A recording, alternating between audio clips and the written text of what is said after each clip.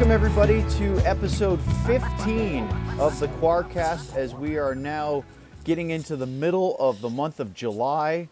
As I'm Owen Newkirk, and he's Sean Shapiro. This will be, I think, our last episode in 2 time zones for a while, but we'll have to wait and see. Next week is up in the air because it's time to travel back to Texas because we're getting ready for some hockey. So, Sean, we have a lot to get to today. In our second segment, we'll speak specifically about Stars training camp, which is anticipated to start July 13th, which is only a few days away, as it is July 10th here as we are recording this. And then in our third segment, we're going to go deeper into the collective bargaining agreement extension that was agreed to. We're waiting to hear the official word. I believe we haven't heard the ratification of the Players Association, the main body. It's been approved by the executive committee, and it's also been approved by the Board of Governors, correct? Correct. Okay, so we're just waiting on the players to vote, and that takes a couple of days. They're supposed to announce it today. Board of Governors is the last step. Sorry, so the they're players going to wait until after the players do it. Okay, but the expectation is they'll do that. So we'll talk about the labor piece that seems to be gripping the NHL in our third segment. Right now, it's the other part of it. It's the return to play.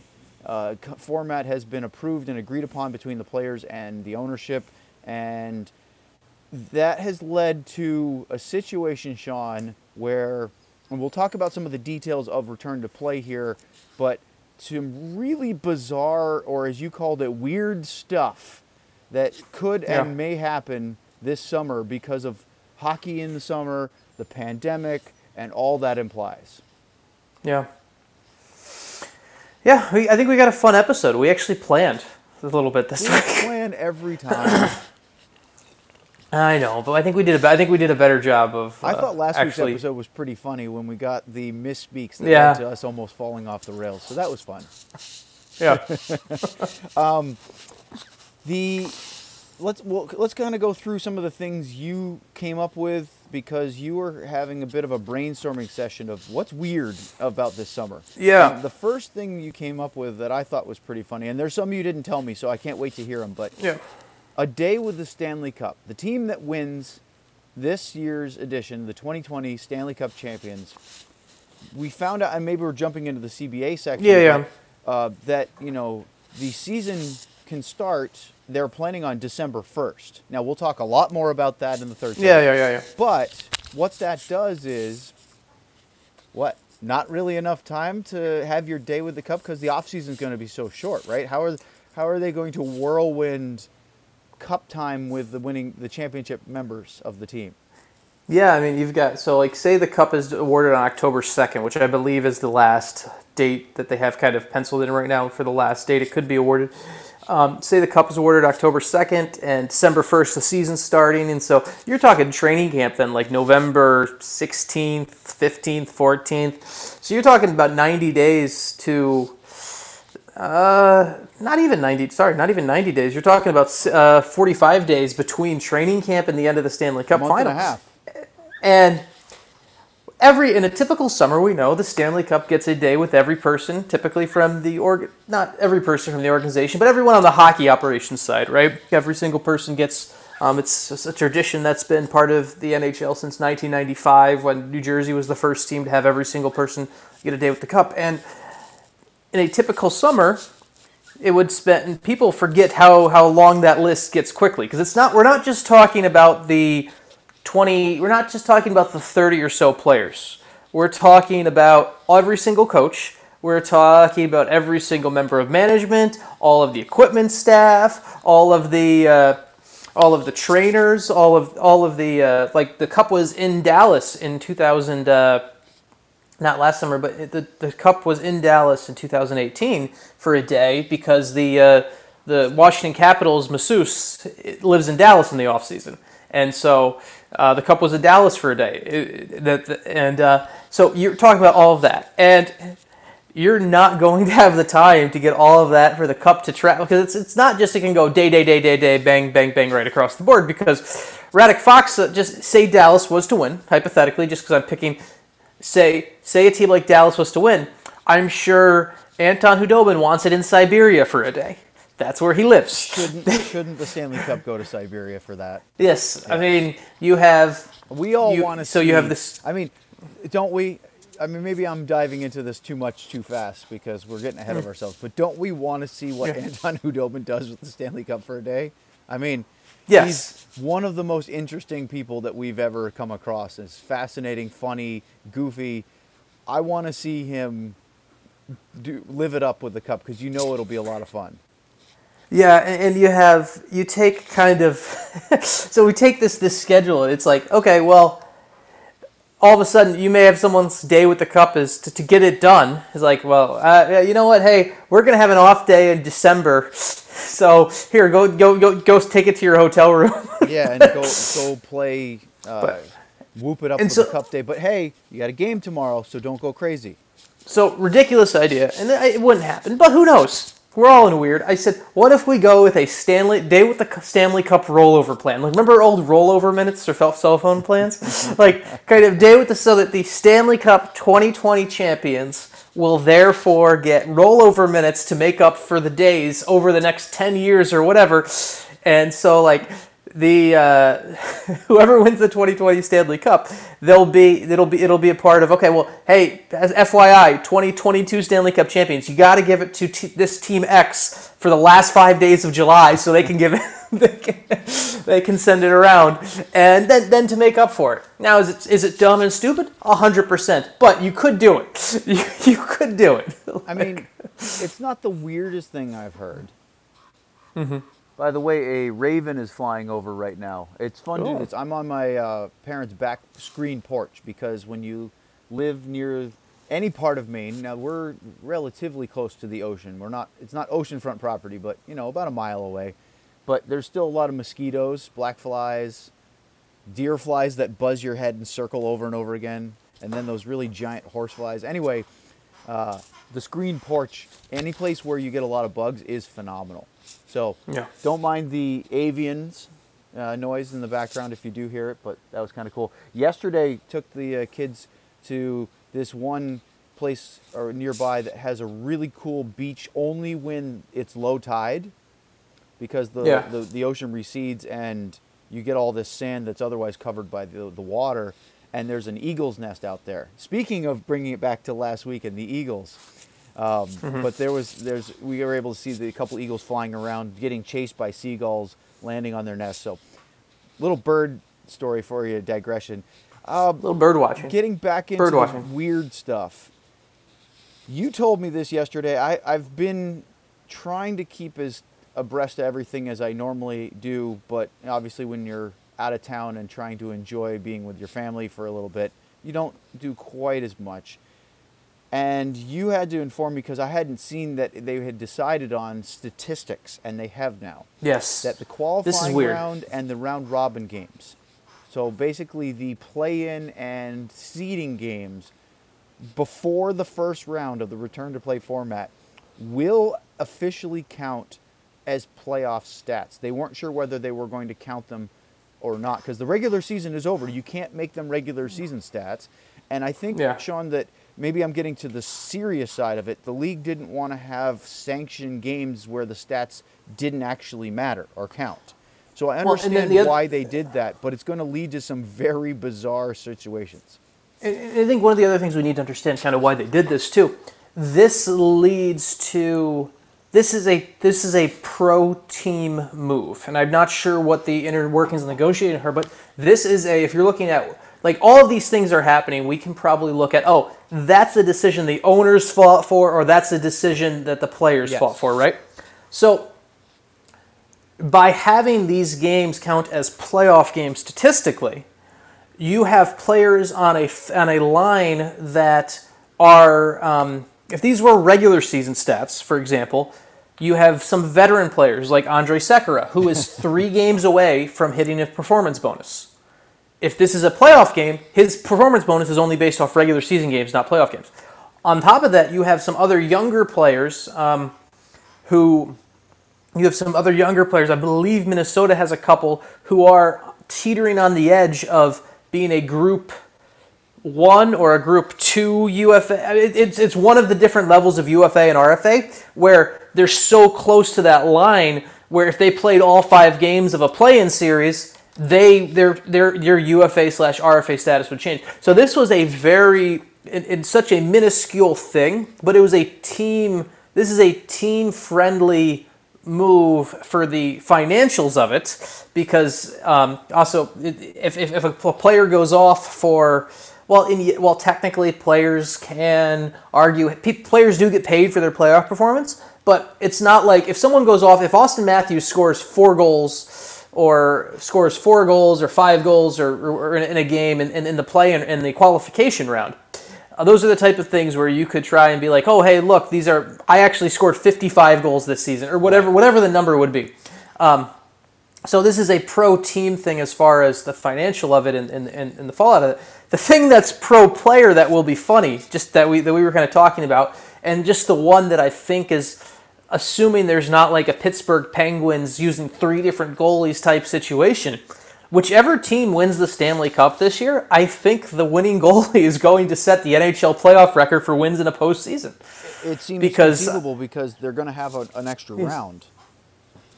You're going to have an extra round, and so obviously right now the record for wins in a postseason by an NHL playoff goalie is 16. That's the most you can win. A lot of goalies have probably done that because they typically ride one starting goalie through the playoffs. But now you'll have. If a team from one of the qualification rounds wins the Stanley Cup, they say they'll have to win 3 games. That team will have to win 19 games. It's not far-fetched to think it will be the same goalie winning all 19 of those games. Yeah, and I don't think, Sean, we're going to see, unless it's for the team that could win the top seed. I find it hard to believe that any of the teams in the round robin will play their starting goalie or number 1 all 3 games. Even if they have a chance to win, I think they'll split because it just doesn't make sense to not have both playing in meaningful games. But, like I said, I could see a circumstance where, let's say, we'll use Dallas as the example. Dallas will probably start Ben Bishop in the first round robin game. If they win that, I still think you go to Hudobin for game 2, but I could see them saying, well, we're going to play Bish number 2 and see where we go. And they win that. Okay, now you have a chance, if you win your next game, to clinch number 1. They might say, the playoffs, we're going to go with Ben Bishop all the way. And that leads to that. But I think you're right. I think that the best chance for a new wins record for a goalie in the playoffs probably comes, we could see 17. Yeah. We could even see 18. But I think we'll really see is if a player comes out of the qualifying round because they have to win at least 3, or they have to win. Yeah, 3. and I think because that gives you a little bit of that leeway of you could have a goalie, you could have say the Pittsburgh Penguins, say Matt Murray wins 18 games because one game it's crazy start, it's 3-3 after the end of the first period, and they put Tristan Jarry in the game, and Tristan Jarry gets the win. You could have. There's more leeway for a team with that because they've got 19 wins to work with that'll be divvied out. So there's that. The other thing too, and I don't think a lot of the scoring records. I think we're not in an era where those will be touched. That's I think too. I think that's not going to happen. So I think the goaltending one is going to be. There's definitely some oddities in there where we're going to look back that's going to live in the record book forever on this. The other thing that's just going to be kind of odd with how these statistics work and things like that, you're going to have it's going to be the first time we're going to have a shootout playoff stat. We are going to have technically, if games are tied, they will end in a shootout because they're not going to in the round robin. Yeah, right. They're not going to do endless overtime for round robin games, which, by the way, is smart. I guess it's not going to be very extensive, right? Shootout stats have built up over the last 10, 15 years since they introduced them coming out of the 05 or the 04-05 lockout. So that's there's quite a bit of those now. And yet, here we go. We've never seen one. The good thing is that it's relatively inconsequential, right? And it's good because I don't want shootouts in my hockey, and we'll talk about the Olympics in our third segment a little bit. Yeah. But I don't like seeing a shootout decide a really important game. Yeah. The other thing that all of this, because we were talking about weird things and just kind of how all of this is going to go, is I think you're gonna have way more of the kind of across the board. You're gonna have a lot of guys who we're gonna look back I was looking. So earlier this week, I did a story with Scott Cruikshank from Calgary on Jarome Iginla and what could have happened if Dallas hadn't made the trade and what actually happened on the trade, on kind of in that trade conversation. But one of the things that I remember looking back at was I was going through Iginla's career stats, and Iginla's NHL debut came in the playoffs. He played his first NHL game in the playoffs and everything like that, just like Cale Makar did last year and stuff. Just guys like that who make their debut in the playoffs, and that's a real playoff debut. We're gonna have a bunch of guys who I wouldn't be surprised if we have a bunch of rookies or players who get into a playoff game that is a round robin game, and we look back a couple years and be like.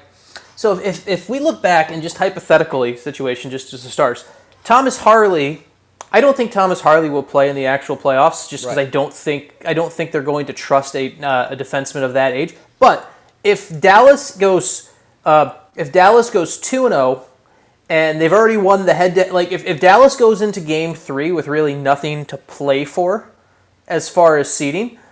Or goes into Game 3 where it's pretty much locked up as far as seeding. I mean, you could go see 0-2 or 1-1, yeah. and it finds out that even if they were to go 2-1, there's two other teams that are 2-0. It's not going to happen. Exactly. So you could have because of how seeding goes in Game 3, you could have Dallas could play a Thomas Harley in Game 3 of the round robin, and it could be one of those weird things in Thomas Harley's career where we could look and be like, oh, he played one NHL playoff game in 2020. Right, it actually wasn't one that matches to a yeah, playoff series. it's like there's just all this odd little weird stuff. Like I mean, we have just the other thing too. Oh yeah, the hotel thing's good. Like the other thing that's great. So the hotels came out, and for one. First, I want to focus on the Toronto hotels. One of the hotels is Hotel X in Toronto. I was certain that was a placeholder hotel name, like the first round draft pick. I didn't know that was a real name for a hotel, right? Hotel X. It sounds like, well, this team is going to win the overall draft, lottery number 1 pick. Yeah. But we'll find out in 6 weeks. No, it's actually the name of a hotel.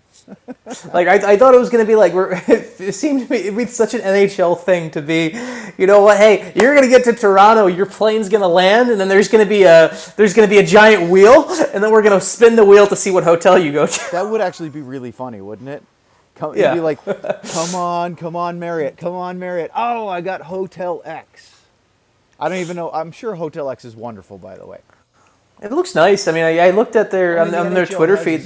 they have expectations that they need to be of a certain level. Hotel X on their Twitter feed, I saw they do hot yoga in these balls. Like they have this dome hot yoga setup where every person can have their own dome, so you can do yoga in a yoga class. So what are they like? Without having to. They're like bubble yoga. They're like half a bubble. Yeah. It's like. I'm now gesturing with my hand so that no one can see. Works perfectly on our CarCast, doesn't it? But the funny hotel story is the Tom Ghilardi's hotel, which is good for the Stars. The Sutton Place is getting used as one of the hotels in Edmonton. That is good for the Stars because Tom Ghilardi's business doing better overall is good for the Stars overall. The Dallas Stars are not staying at the Sutton Place. The Dallas Stars are staying at the JW Marriott, and essentially the top 6 teams are staying at the JW. The bottom 6 teams are staying at the Sutton Place, and so there's a bit of a higher power ranking there of this is the JW is where we're going to put the teams that we think have the better odds, and you're rewarded by being a better team by getting to stay at the JW than going to the Sutton Place. I haven't seen this, so maybe you have, but I would presume that they would not consolidate to one hotel after, say, the first or second round when they have fewer needs for hotel rooms. I would imagine they would keep teams in place because it's just easier than moving them around. Plus, You saw the news about families could join teams in the conference finals. Yeah. I would imagine that the open spaces that teams vacate would probably be used for families. Yeah, and I imagine there wouldn't be consolidation. I would imagine there will just be a slight adjustment of, because once we get to the conference finals, remember we're going to have the conference finals in Edmonton too. So Right. we're going to have, so in Edmonton, I would imagine you'll have the 4 teams left in the West, whichever hotel they are, and then you just figure out. So if all 4 teams from the JW are left in the conference finals, then they will just stay at the JW, and the 4 Eastern Conference teams will go to the Sutton Place. I can't imagine that's going to work out that way, though. No, but Right. that's kind of just how things would. That's how it will. I imagine if it's 3-1, okay, well we'll throw 3 new teams in the Sutton Place and 1 in the Marriott. Like that's just how I imagine this will shake out. So The other. go ahead. The other thing, just kind of moving forward with this whole timeline, that's funny. We talk about this playoff and everything. That's just kind of weird. Is now we have a date for the draft, right? Yes. We do have a draft, and it's weird. Obviously, we don't know who has the first overall pick.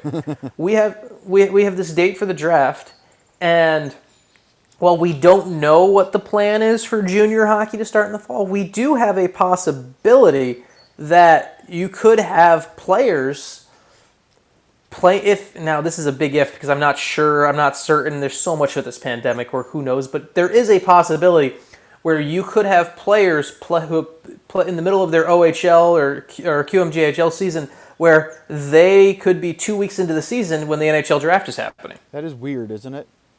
Yeah. And it's Wonder weird. if- And it's what would be really weird is if it starts changing perceptions of who should be drafted and where, because Well, the boards are done.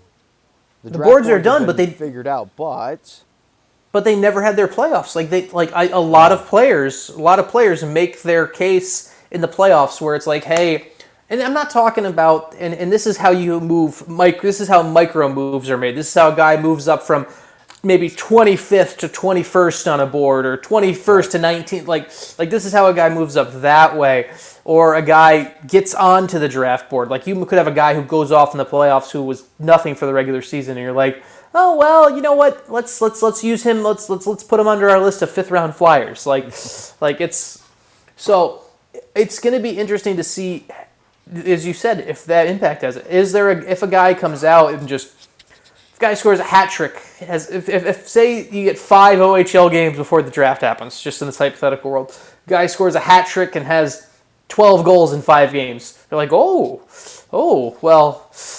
Is it a hot streak or is It'll be hard to tell. Yeah. One final thing in this segment before we get into Stars training camp is a former Dallas Stars connection. Yes. In Stars head coach Lindy Ruff, who took them, of course, through the first Jim Nill hire for 4 seasons, 2 times to the playoffs, once through the Game 7 second round against the St. Louis Blues. Interrupt me if that sounds familiar. Unfortunately, that's been a recent trend for the Stars. But so Lindy Ruff was the Stars head coach for 4 years, then did not have his contract renewed after the 16-17 season.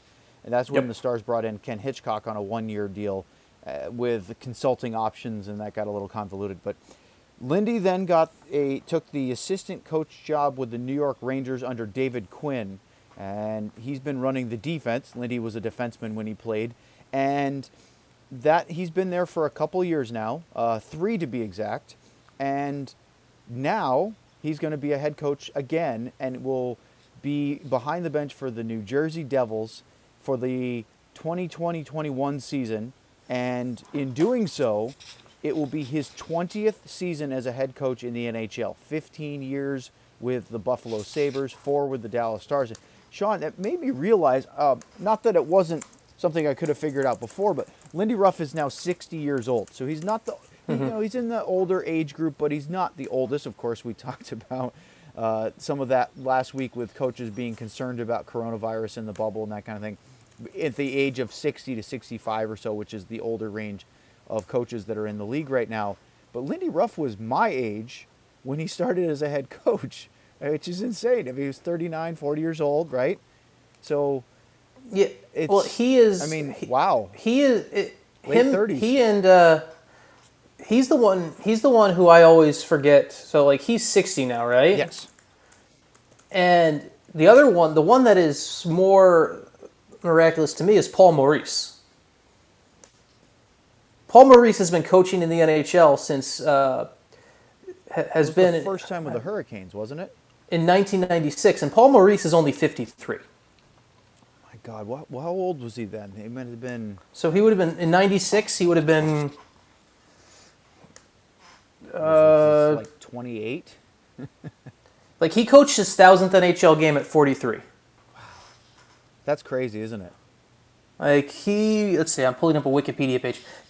Paul Maurice was named the coach of the Hartford Whalers at 28. Yeah, look at that. 28 years old, head coach of the Whalers. I say Hurricanes because that was the same franchise, Yeah. but they were Hartford back then. So Well, I mean, like we're That's looking at crazy, this brings up an interesting just conversation in general, because like obviously we talk about no one's ever gonna we always think no one's ever gonna catch Scotty Bowman, everything like that, but like, are we going to reach a point where? And originally I was thinking about talking. I don't think Lindy has the years to do it. Lindy Ruff has the 6th most wins in NHL history at 736. I think he's also at 6 most games coached, if I'm not mistaken. I think he's he 6 might be. involved. Anyway, But he is. But a guy like Paul. I mean, this is something that I've never really thought about. Are we at a point where Paul Maurice, when he retires, will have the NHL record for wins? Because he's brute force. like he's 53 now. He's 53 now with how he's already Winnipeg got really 20. likes him. They keep extending his contract. Yeah, and he's. Yeah. I mean, Quenneville is at 925. I mean, he'll definitely get, like, you look at active coaches, Joel Quenneville is at 925 career wins. Depending on how things go in Florida, he may get to 1,000 in his career. I think he will. Probably, it might take him a couple seasons, but Yeah, Barry Trotz is, we're looking at active coaches. Barry Trotz is at 845 for career wins. He'll pass Hitch next year after he wins 5 more games for 3rd all time.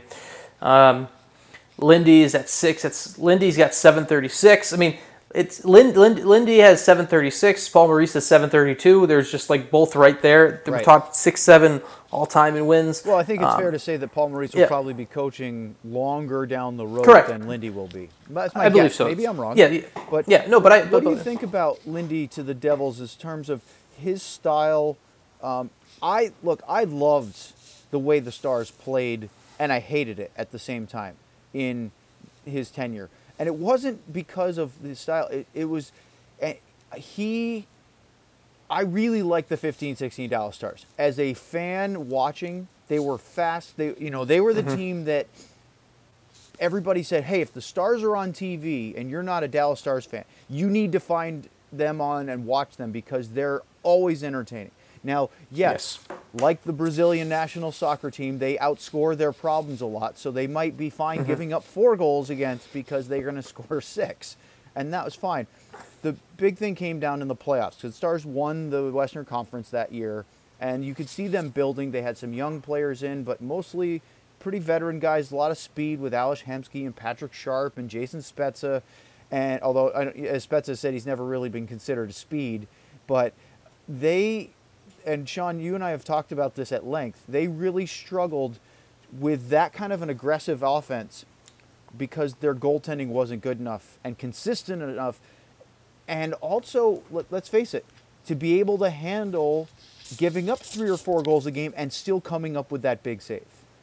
And the other thing, too, about Lindy, too, we have to remember is how aggressive he has his defenseman play. The Yes. Stars, systematically, when the first defender into the play was like a 4th forward. That's what he was. It was, hey, we're going to swarm. We're going to outnumber you down low. We're going to score on the rush. He wanted to create those odd man situations because of the defenseman joining the play. Yeah, and when we look at the other things and how Lindy likes aggressive hockey in many ways. One of the things that Lindy is a very actionary coach versus a reactionary coach. Like even to one of the simple things that you always look at, that proactive coach. Yes, proactive. Actionary Yeah, is that works. That's a word. That's a word. It is a word. one of the things, just like for even just on a micro level of this, you think about how Lindy had the Stars defend 2-on-1s. When someone's coming in on a 2-on-1, Lindy would have the defenseman instruct the defenseman to slide, get on basically on their stomach and slide towards the puck carrier to try to take away the pass and force the guy to shoot. However, that's very risky because if the guy, if the puck carrier waited or was able to saucer it over you, it was an easy backdoor tap-in most of the time. But it is a micro level of shows how Lindy approaches things on a very aggressive level of, hey, we're going to put pressure on the puck carrier, we're going to make him think, and we're going to hope he makes a mistake. Problem is, I don't think that works in the NHL. That works in beer league. Like, it works in beer league because if you slide at a guy just panics. But that's not working with the best players in the world. But it's also exactly opposite of what you should. Yeah. I mean, the cliche on a 2-on-1 is the goalie gets the puck carrier, he's the shooter, you take the pass because it's a lot harder to stop a shot when you have to move laterally. Well, I keep talking about the numbers that we've seen from Steve Valiquette's statistical analytics service that he's built in his company about crossing that center line, the difference that sort of splits the middle of the offensive zone. Anytime the puck goes side to side over that line, it increases the probability of a puck going in the net or turning into a goal. And you know that, as a goalie, it's a lot easier to make a save when you're squared up to a shot than you are sliding from one side to the other. Except for Sean, because if you watch Sean's unorthodox style, he's better. He's like the Sundance Kid. He's better when he moves. But to tie this all back in and get to our next segment, weird stuff happening. Lindy Ruff, who's coached with the New York Rangers all season long as one of their assistants, will not be on the bench and coach with the Rangers for the playoffs. And instead, Gord Murphy, Hartford Wolfpack assistant coach, which is the Rangers AHL affiliate, has been there for years and years and years. Yeah. He's going to join the Rangers for the playoffs because they decided they're not going to keep Lindy here because he's now under contract with the New Jersey Devils, which makes sense. It was interesting to me, and I don't know the whole Rangers hierarchy or the relationships or what roles they run, but it was interesting to me where you take your AHL assistant and not your AHL coach and bring him up to the bench for the NHL. I don't know the story on how things are run. What if it's right? The defensive-minded coach, he runs the defense. He's used to doing that. But you're right. Why not the head coach? It could be. It's one of those things it's a curiosity. We'll put it that way. All right, up next in the Quarcast, we are going to dive into our Dallas Stars Training Camp 2.0 preview.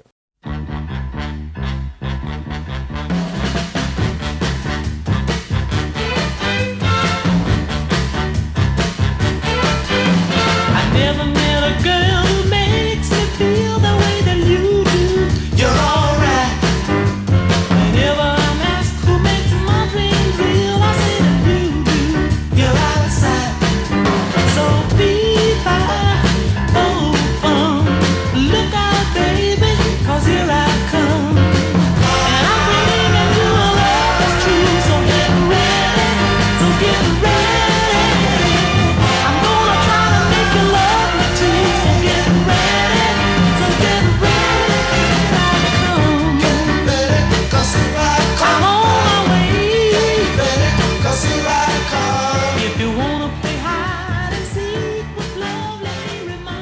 Okay, everybody, it's segment 2, and that means it's time for Sean and me to discuss Training Camp 2.0. Now, we have to say that, Sean, because it's the first time, probably since I know for sure that since we've been doing hockey as a profession, that there's been a second training camp during the same season. Now, there have been times where there's been a training camp later in the year, for example, during a lockout shortened season.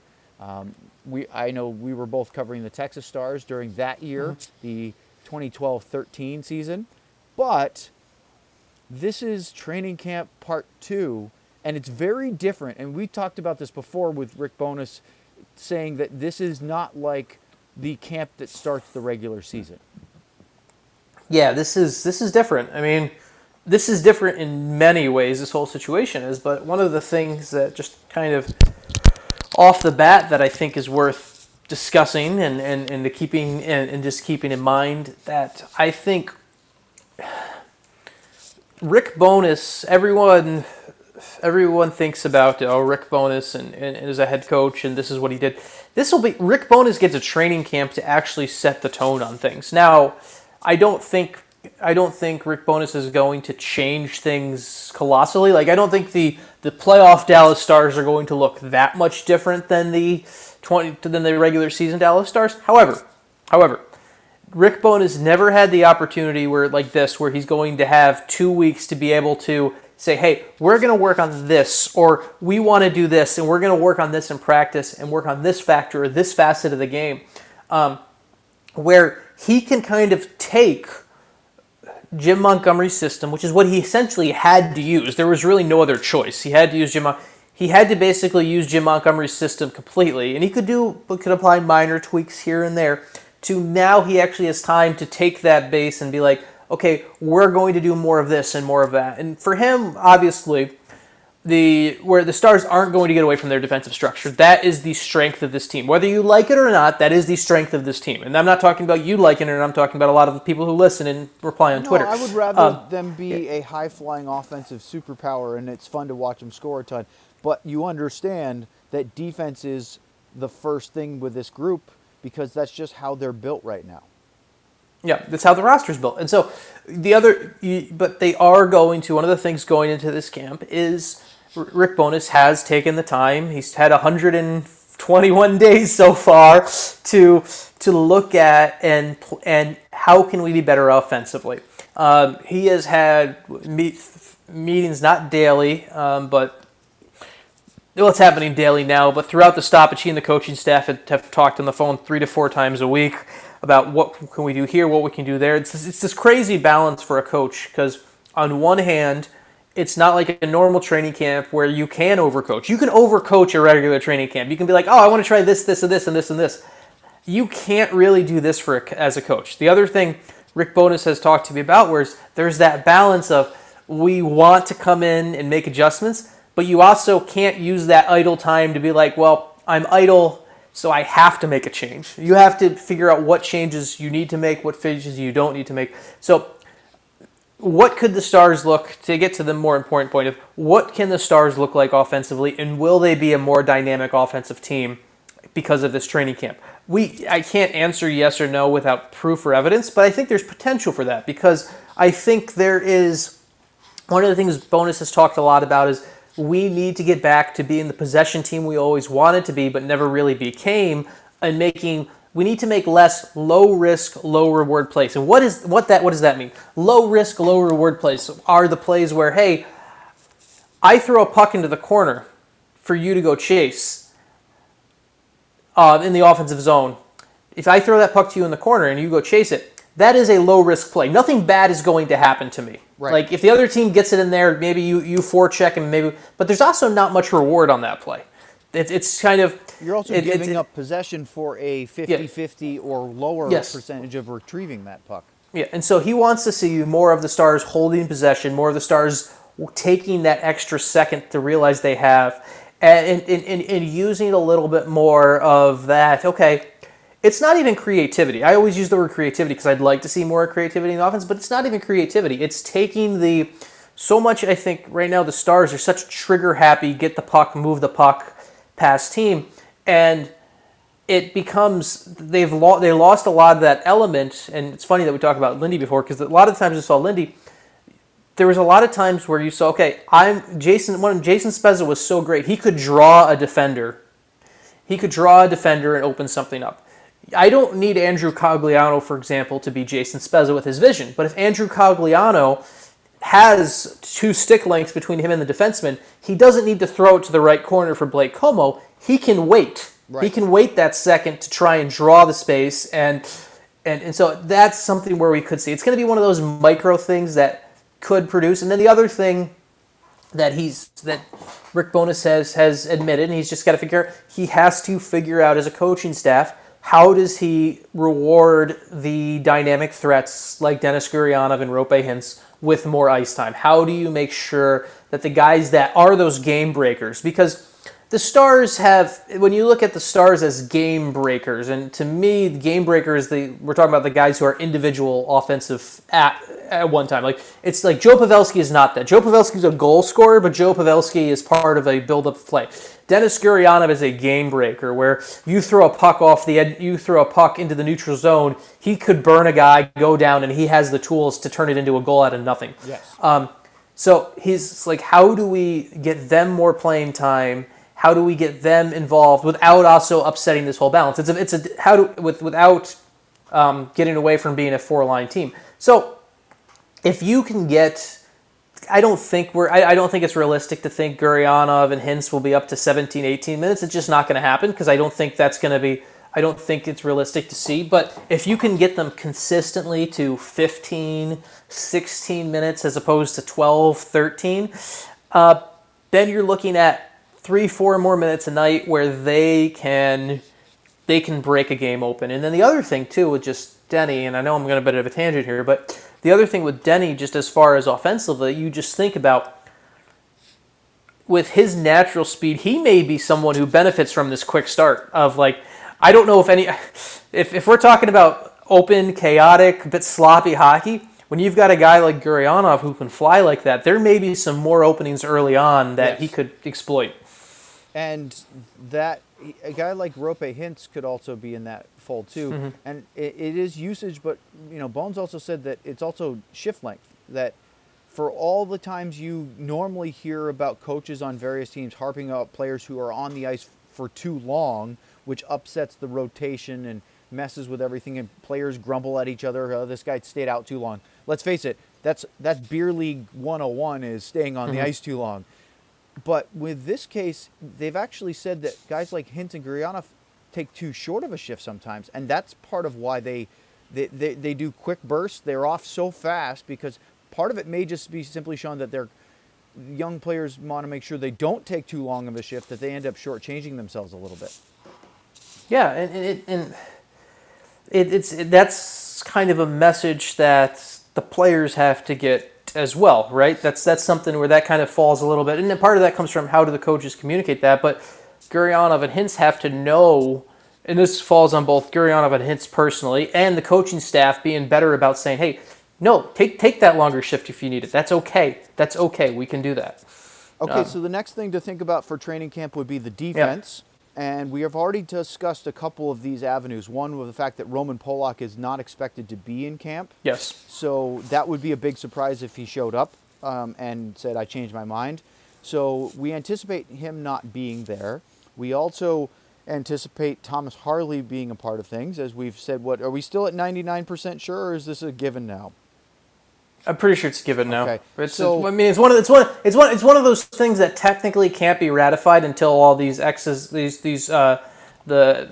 T's are crossed and the I's are dotted on the stuff that's getting voted on today. But it's to the point where it's in the framework that is being agreed upon. So last week we discussed Harley and Ty Dellandrea and what they could impact. So that's not what we want to do here, but Sean, what will be interesting for us to look at when training camp opens in a few days is we all expect the top 6 defensemen to look like what we see, with Andrei Sekera playing with Jamie Alexiak, Stephen Johns with Miro Heiskanen, of course, Lindell and Klingberg. So to me, one of the early indicators that might be very telling is who pairs with Taylor Fedun, who could early on be considered to be maybe that number 8 or in the equation. Now, Harley's a left shot defenseman, Fedun's a right. It would make a lot of sense if they were paired up together, but it could be one of the guys from the Texas Stars that they bring up and they have them there. And I think that might say something about where they feel these players are at. Yeah, it's going to be interesting to see who gets, and I'm pretty sure off the bat we'll see Joel Hanley with Taylor Fedun, just because I think Joel Hanley is more likely to play as that. And on top of that, I mean, what do they call them? What did Monty used to call them? The Twin Towers. Yeah. For I think their he did. massive stature. Yeah. Yeah. Well, and Hanley. The other thing too is Hanley did get into the playoffs last year, and he would have. Good. Hanley would have played in Game 7 against the St. Louis last year, but he got hurt. Yep. He played very well in that Game 6. I mean, there's He was very much within himself, and for a 5'6" defenseman, when called upon, that's fine. You don't need him to go out there and be Miro Heiskanen. You need him to be sound in his own zone, get the puck out, minimize mistakes. And Hanley did that. So I would have no problem if he was in the lineup. I wouldn't get worried or freaked out at all.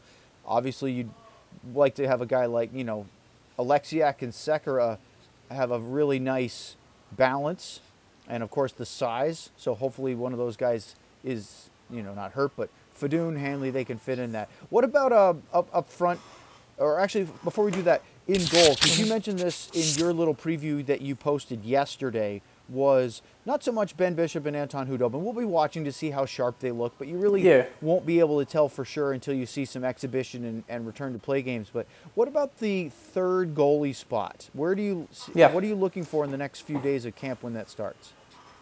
Yeah, I think it's one of those spots where the tie. It's the type of thing where we're looking at this is a decision of who will be the third goalie in the hub. And this is a decision that I believe Jeff Reese makes this decision. This is a decision that while Jim Nill and Rick Bowness are signing off on this decision, Jeff Reese is making this decision. We know how much they trust Jeff Reese with the goaltending decisions. However, there is kind of an element of, and there is kind of an element that all of this group will have of what is the best long-term decision. If Landon Bowe is far and away better than Jake Ottinger, it's easy. It's easy to say, okay, Landon Bowe is the third-string goalie. Sure. Is the third-string goalie. He was a third-string goalie the playoffs last year, and it's easy. But what if Jake Ottinger and Landon Bowe are even close to the same level, and even if Landon Bowe is a little bit better? When you look at the Stars' long-term plans for Jake Ottinger and what they've labeled him as, I don't see how he is not in the bubble. I think the only way Landon Bowe is headed to the hub and headed to the bubble is if we either have an injury, which we obviously don't want that to be the case, or if he is head and shoulders above Jake Ottinger and how he plays in training camp. And I don't know if there's enough. Side thought. You and I talked off air about the numbers, right? 31 potential players. 51 or 52, depending on if you bring a team physician or not. So really let's say 51, because you either bring a doctor or you don't. You don't get an extra spot for it. Those numbers for the staff fill up awfully fast. What would you think of a debate between an extra assistant general manager or a fourth goalie or another defenseman or you can't do that. Your players are maxed out. You have 30, so you have 31, but I mean there's other issues in that group, right? You can't have more than 30. And what I'm saying is you can't do that, but you can because let's say you only carry 30 into the bubble instead of 31 players. That opens up another spot for staff. That's what I'm saying. So my point is, would you decide if you have, let's say you have 30 and you have that extra spot, do you decide to bring the fourth goalie available in the 31? I mean, it depends on numbers of how many skaters you want to bring. Would that be worth it over, say, one of your support staff that you feel is really crucial? And I wonder, I don't know the answer to this. Maybe you do. But, I would think that having that fourth goalie for the odd practice day or the Black Ace group that you take to the bubble would be really important to have if you wanted. Let's say Bishop's your starter. Anton Hudobin wants to get plenty of action as the backup because he's not playing in the games, but he has to be ready. But I just wonder if it might be worth. You still have to, like we were just talking about, you need to have a decision of who's number 3. But it still might not be a terrible idea to have number 4. What I'm saying I don't know is, what happens if you have a, knock on wood, a goalie injury during the bubble? Are you allowed to bring another one into the bubble safely or not? I don't know the answer to that. I don't think you're allowed to. So I think on the element of, hey, there's an injury, we want to bring. I still. Maybe 3 goalies is enough. I think 3 goalies is enough because. I think 3 goalies is enough, and I think it's one of those questions, this fascinating question. I may bring this up to Jim Nill. I would imagine if you had the type of goalie injury that took a guy out for the playoffs, I would imagine that is the type of injury where you would be allowed to bring someone in, and you would be allowed to bring someone into the bubble. You'd have to have them quarantine and Right. test and everything, but you'd be allowed to bring someone in. So But like I said, we're not sure on that. So that would be, it could be fascinating. I think just from our training camp preview, one of the talking points that we'll have going forward before they head to the bubble in Edmonton is counting the numbers, right? Because there is a very limited number. And so, yeah, okay, let's say you use 31, however you pick. The other 20 spots for your staff fill up really fast, right? Yeah. Coaching staff, they have 7 of them. That fills up quick. You're going to want some hockey operations guys. You're going to have your PR guy, your trainers, your equipment guys. The more those guys you want to bring, the less you're going to have available for something else. I had a thought, and this is something that so they said each team brings a team doctor if they can, everything. I had a thought on something on this that I was wondering, just as far as you talk about the number of people and everything like that. Tell me if I'm wrong on this, and this is not from a Stars playing this from an NHL standpoint. Wouldn't it make more sense for the NHL to hire 3 doctors? Just hypothetically. Like, wouldn't it make more sense? Like, obviously you want your guy and you've got, but Yeah. like wouldn't it make more, from just like not forcing the teams to really take it upon themselves Well, to no, they're not like, forcing, because it's not like you lose a spot in the bubble. You get No, the but no- choice. But you're right. I understand what you're saying. I think I think there's probably enough demand for teams to want their team doctor who's with them. Yeah. But yes, I think there will be medical staff on hand to help with the whole pandemic. But I think each team is going to want their guy or their woman. I don't know if, I'm not Yeah. trying to make this a gender-related issue. I believe that each team will want their doctor because it's the one that they've had all year long in consistency, and they evaluating with injuries. Because ordinarily, Sean, and this is another one of those weird things, if somebody gets hurt during the course of play, they can go get evaluated by their doctor to determine course of action, whether they need some sort of procedure, rehab, etc. In this case, if you don't bring your doctor with you, you can't, right? You can't leave the bubble. So the thing that's going to be fascinating to me is, and this is something that I've thought more about. Just kind of,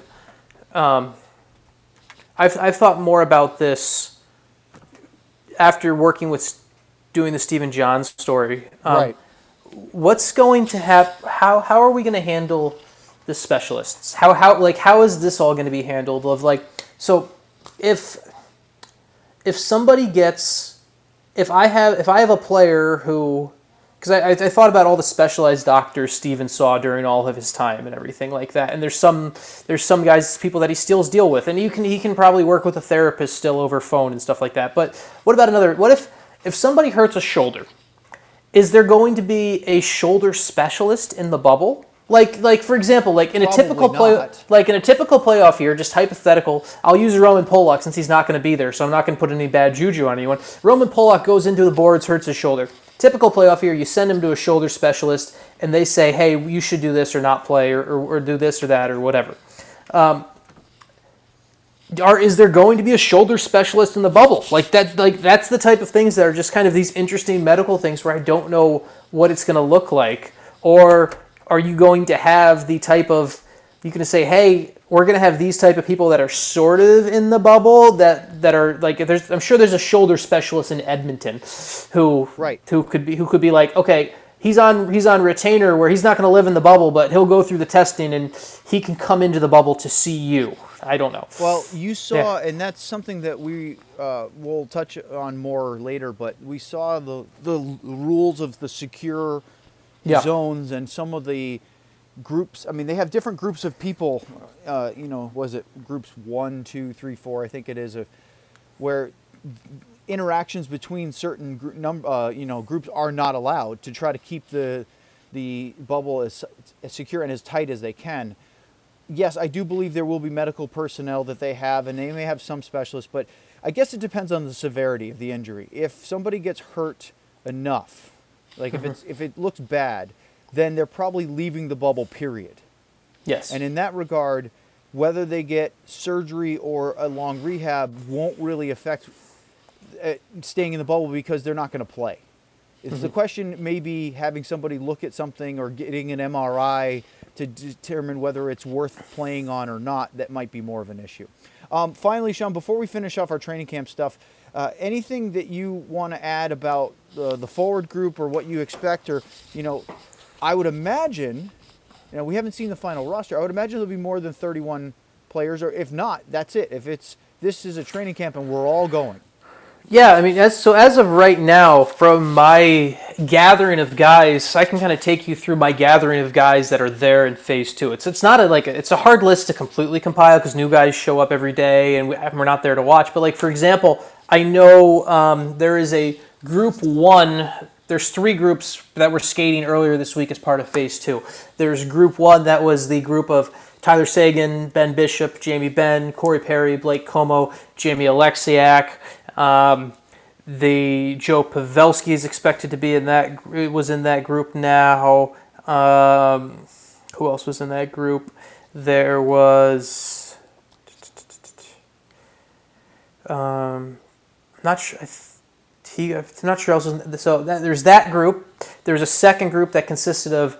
There was names like Jason Dickinson, Taylor Fadoon, Justin Dowling, Stephen Johns, the 4 Finns, all four Finns. So I was told all 4 Finns are there. So we know Joel Kiviranta is probably here. If people were, I haven't spoken to Kiviranta, but you would anticipate that he would be part of that extra group. Kiviranta, Landon Bowe was with that group, and then the third group is they've kind of already started making the third group more of a Black Ace group, and that group has. Jason Robertson, Ty Delandria, Thomas Harley. We've seen that's the group Jake Ottinger's been skating with. That's what Joel Esperance is going to be. The one name that's interesting that I just haven't reached out to him yet, and I'm just interested to see if he's on the list. Is Gavin Bayreuther, because he's kind of that weird where he's kind of in that weird area where when we say if Joel Hanley is our 8th defenseman for this hypothetical situation, Gavin Bayreuther is a guy who did not play in the NHL this year, but acquitted himself well last season, and obviously played well enough under Rick Bowness last year in those opportunities he had. Is he someone who is going to be in the bubble or not? You'd think. He's so I don't know. But yeah, I think we're going to see. I would imagine we're probably going to see 30 to 34. I don't think there'll be many cuts. I don't think there'll be a lot of cuts. But I think it'll be like they'll have a larger group. But I don't think it'll be the size of a group where there'll be more. You'll have 3 sessions. I think it's going to be okay. We'll have 2 groups skating. Pare it down to 1 eventually before we head out. So, all right. So that's a little sort of precursor to training camp, which is expected to start July 13th, pending the ratification / approval of the NHLPA's full body, which we could hear as early as today, right, Sean? Yeah, we could hear it as today. I mean, it's one of those things. I think they're voting to hold me to this. I think they have until 4 p.m. our time to vote today. Okay. 4 p.m. my time, I was going to 5 p.m. your time. Thank you. So we'll find out this afternoon, perhaps, if that all goes through as we expect it to, because it's a simple majority. And that leads us to what they're voting on. The other part is up next. We're going to discuss a little bit more of the details of things of the collective bargaining agreement extension, expected to be approved maybe as early as this afternoon here on the Quarcast.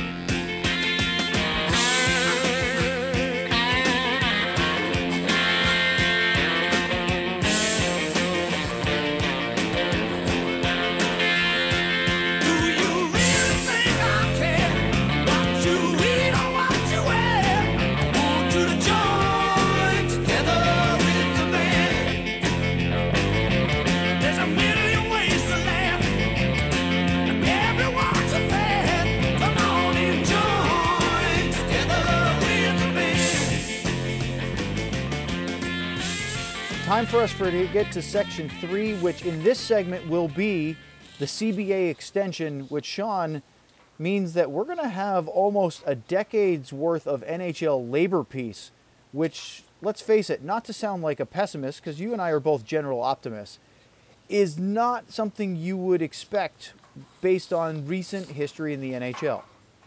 No, I was definitely not expecting to see the CBA extended. It's one of those things where we are so, maybe we've all become pessimists on this because of past history where we've had lockouts and we've had lockouts and everything like that, and we've had labor battles, and so to see the two sides agree and extend this CBA by 4 years pending final voting agreement today, to see this happen, that's wonderful news for both the sport, it's wonderful news for us as people who work in this industry, and it's just wonderful news to kind of signal that maybe labor-induced Stanley Cup-less years are truly a thing of the past.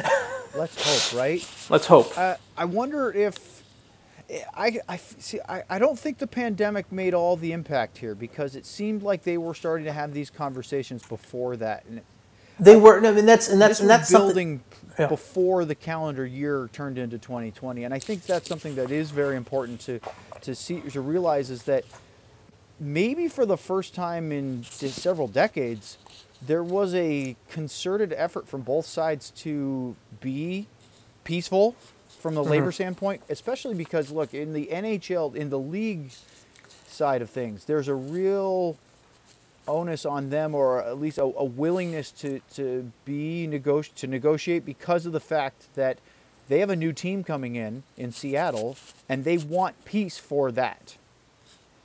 Yeah, and it very much. I think the pandemic part just greased the wheels. Sure. Like I just think it's the type of thing where I wouldn't have been surprised, from what I've been told and just kind of talking to Stars NHLPA player rep Jason Dickinson.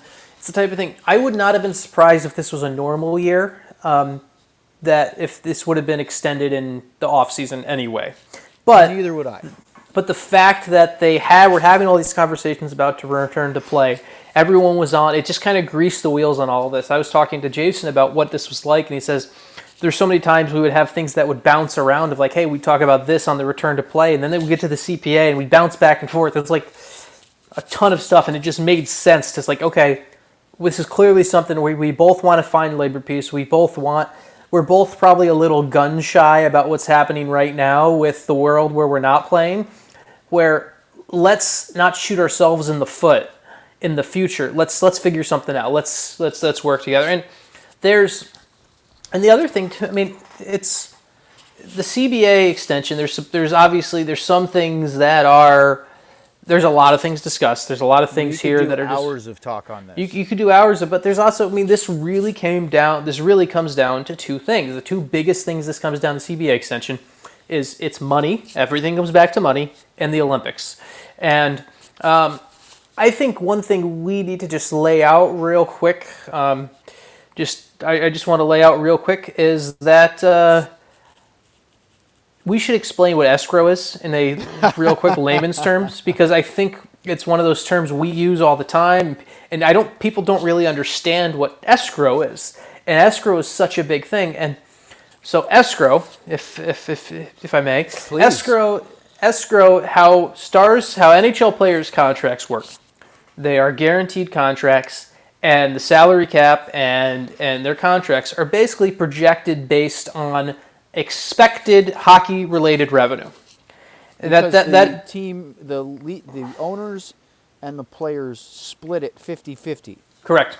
And so the players agreed to split.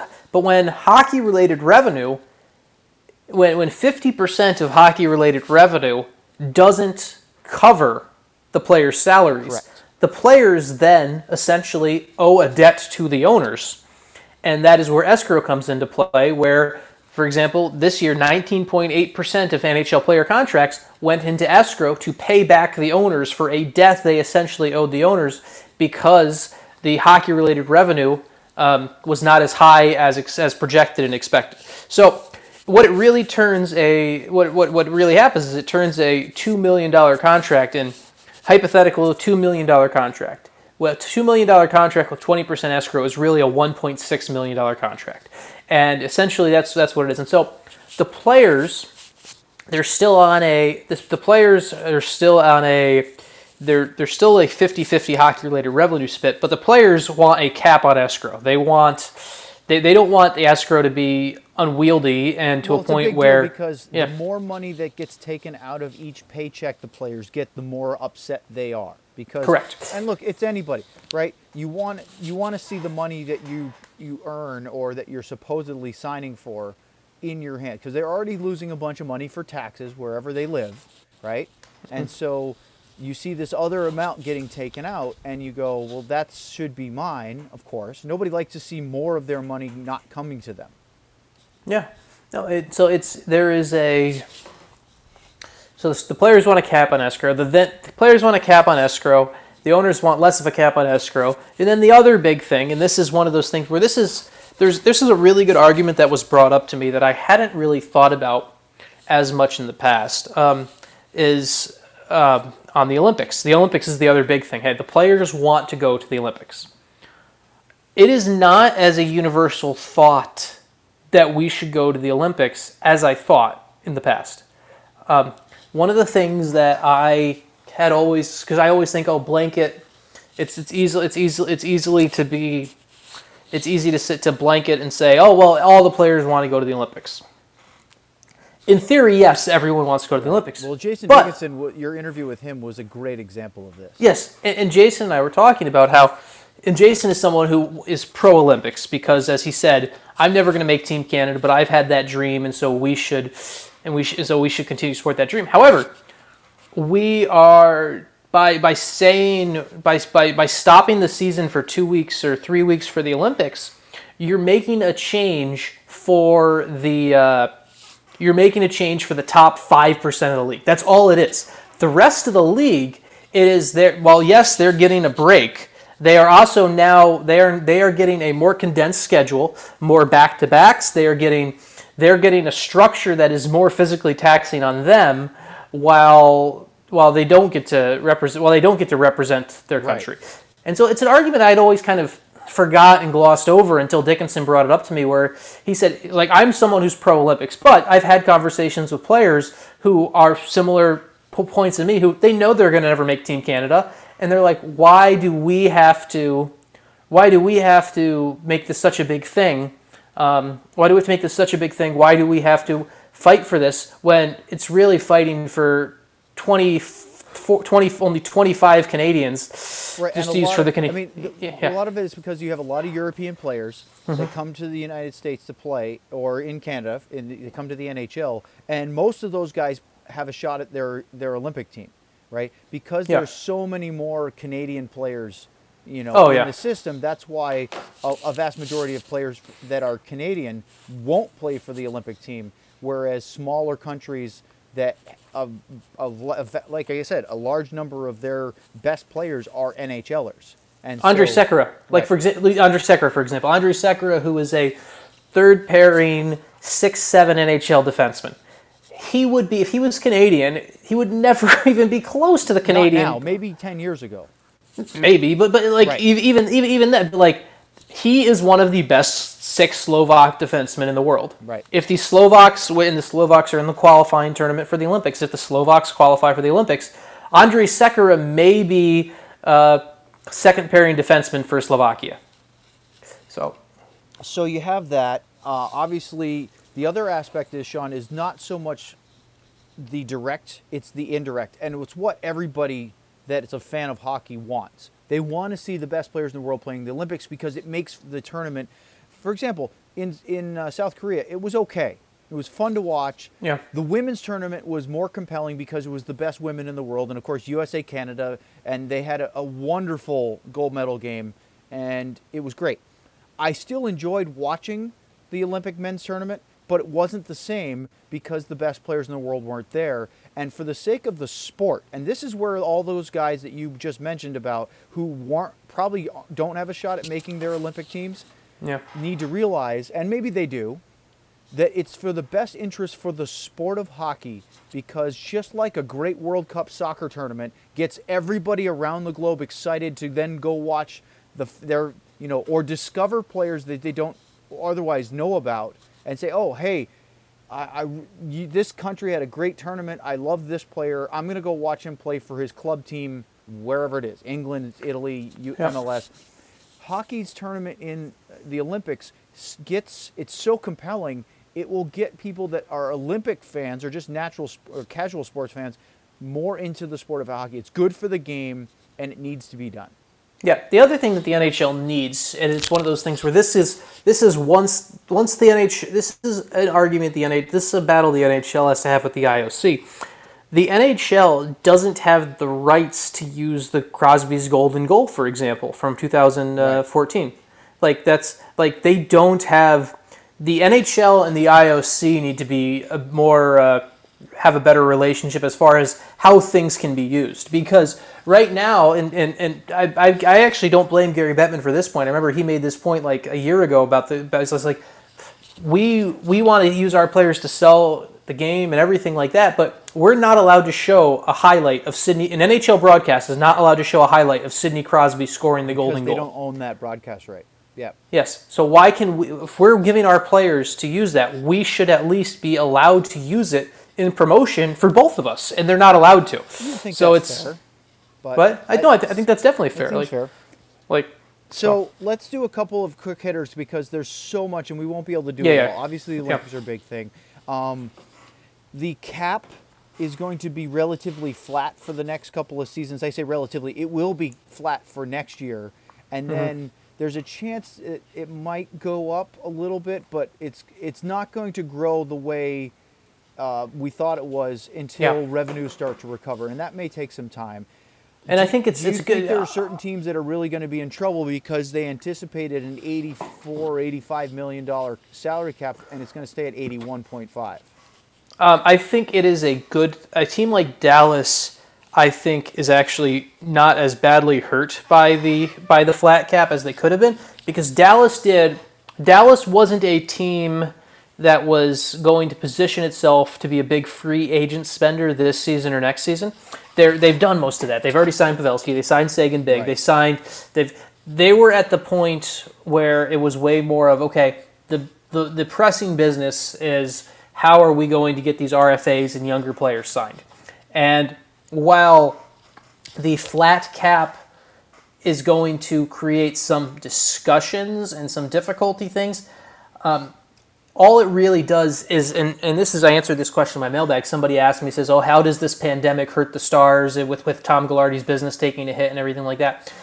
I think with the entire, with all of with the entire hockey world in a slog, it's not like, I think it's kind of one of those like rising tide rises all boats. This is the opposite, where it's a sinking tide is going to kind of keep everything kind of all even. So like a guy like Matthias Janmark, for example, it's going to suck to be a free agent the next 2 summers. I just think it's going to suck. Like it's going to be like if the cap had kept going up, guys would have been able to get more money. They would have been like that. It's just one of those things where it's easy to say, oh well, the Stars won't be able to afford Matthias Janmark anymore because the cap's staying flat. But on the flip side, what other teams can pay Matthias Janmark is also lower too. Right. So I think it's a. Is that the right word for trickle-down economics in hockey? I don't know, but maybe. One of those, there's a ton of rules. I'm going to throw out a few that I like. You feel free to do the same. I think I like the getting rid of the over 35 rule, which means that they couldn't sign long-term deals without possible cap recapture retirement penalties. I think that was leading towards teams being more hesitant to sign players of advanced age, and I don't think that should be the case. I think that players over 35, if they're still going, teams shouldn't be discouraged because of the way that the salary cap rules are. And of course, obviously, yes, the part of that was because you didn't want to sign an over 35 guy to a 10-year deal, but we don't have those anymore. So I think that's good. Again, Sean, is there a concern of an older guy signs a massive deal for a long time but then retires 2 years later and the team gets away from it scot-free? Yeah, I mean that's one of those things where I think you start to create a bit of a loophole where it's harder to do it now, but I think you have created a little bit of that loophole to sign a 35-year-old guy to a 6-year deal when you really only plan on him playing 3, and It lowers the cap hit. yeah, exactly. So I think there's a little bit of room for that. The other big thing for me that I think this is going to help Dallas is performance bonuses from this year can be split over the next 2 seasons. And do you think that'll happen? I think it's something where it is a weapon the Stars can use if they need it, because it's going to depend on if the Stars win the Stanley Cup. Let's just say so, okay? If the Stars win the Stanley Cup, and there is that extra bonuses for Corey Perry and Andrei Sekera, and hypothetically Miro Heiskanen wins the Conn Smythe, because that's another bonus for Miro. If that happens, I think you will definitely see it split over the next 2 seasons. If the Stars end up advancing to the second round or third round, and that's it, I think it's a more likely chance that you don't see it split. But I think it's a weapon that Jim Nill now has in his pocket that he can use, to better navigate the cap over the next 2 years. So, look, a lot of things that we won't touch on in detail are things like the minimum player salary for entry levels is going to go up a little bit, plus the bonuses for them will go a little higher year to year. The minimum salary league-wide is going to slowly, incrementally increase over the next 5 seasons. But to me, Sean, one of the ones that really stands out that I think we should talk briefly about is the fact that they are getting rid of the free agent interview period, which is that window of about a week before July 1st, where teams that are allowed to reach out and discuss possible deals with pending UFAs and RFAs, even for that matter. That's been eliminated. So now you can't really have a conversation legally with a team unless you own that player's rights until noon Eastern time on July 1st. Yeah, it's going to change the... because by the old rules, you could talk to people from, what was it, June 24th or June 25th, whatever it was. 5 or 6 days before. Yeah, but you could meet with them, and you could do that. You could not discuss numbers. Yes. You couldn't discuss numbers. Well, maybe technically you couldn't discuss numbers. Points, apples, bags of apples. bags of apples. We always go back to bags of apples. I don't know how that started, but it's pretty great. Yeah, you couldn't discuss numbers. Now, now you can't even have those phone calls, and it's tampering. I think tampering will still happen. I think it's inevitable. I think how direct the line is would be great. Whether it is one guy's agent, whether it's an agent talking to an assistant GM and say, "Oh, hey, I got so and so on the line. Let's patch him in on a group phone call." I don't know how they'll tamper exactly, but I think tampering will happen. The thing that it will stop, and the thing that will be fascinating to see, is you'll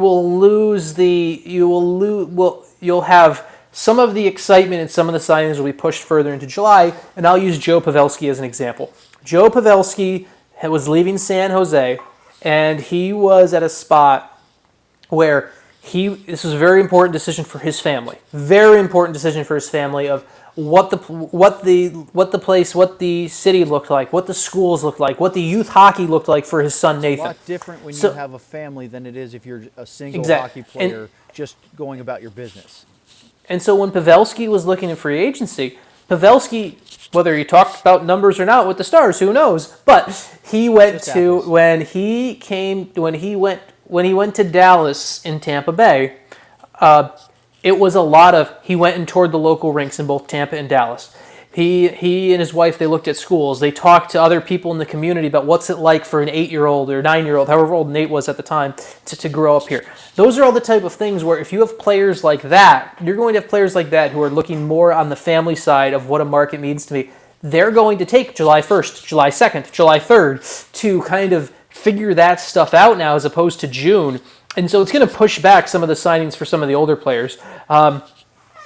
And it's also going to change how it's also going to change what type of players get. I think it's also going to change the dynamic of you have to be this level, and I'm using my hands and no one can see. You have to be this level of player to get the in-person meeting now. I think it's going to change what level of player gets the in-person meeting. I think a guy like Blake Como in the past, for example, Blake Como, when he signed with the Stars, he had the in-person meeting. He had an in-person meeting with the Stars, and he came into town and everything like that. And he did his homework on that. In the future, and he signed directly on July 1st because he figured all this stuff out the last couple days of June.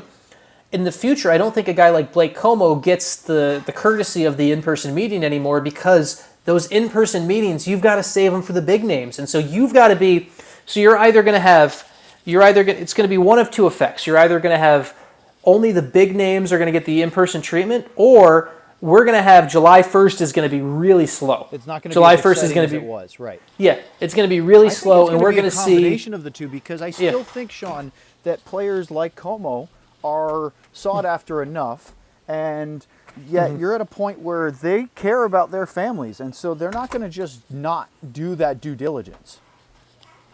Correct. But I do think it'll be slower. Yeah.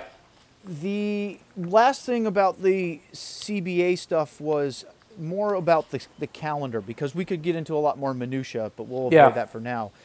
Tentative dates that they announced in the Memorandum of Understanding was that the later of either October 9th or 7 days after the Cup final. As you mentioned, I think, what is it, October 2nd is the final. It could be Game 7 of the final.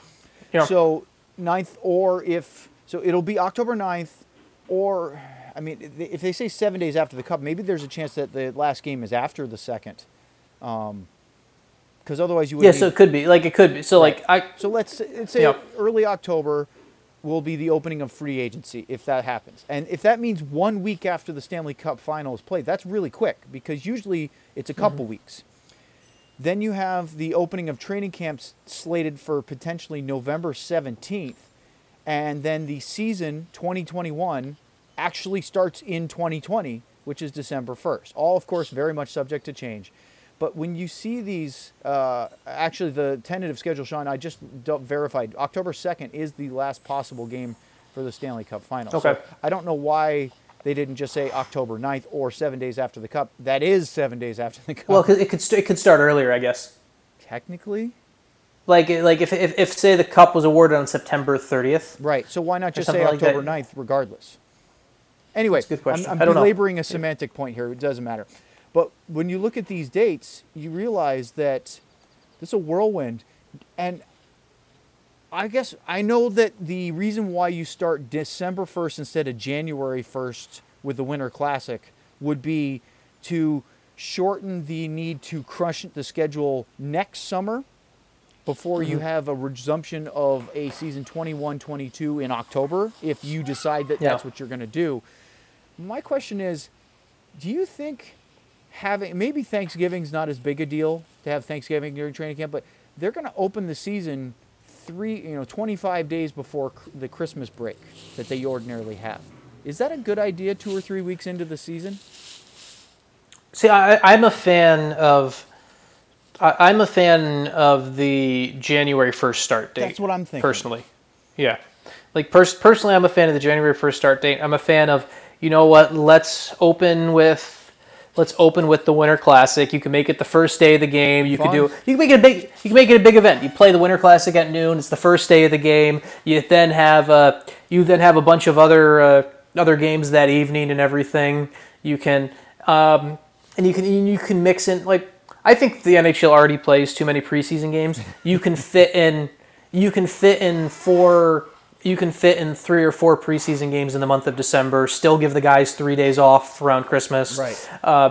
I think I like the January 1st one, and I think it's the type of deal where would it be a bit condensed to get to 80? Would it be a bit condensed to get to 82 games and get it done and still award the Stanley Cup in later June? I think you could still do it, and I'd be okay with it. I also wouldn't be opposed to saying, hey, I'm not the one, my money isn't on the line on this, but I wouldn't be opposed to saying, let's do a 70 game schedule just for.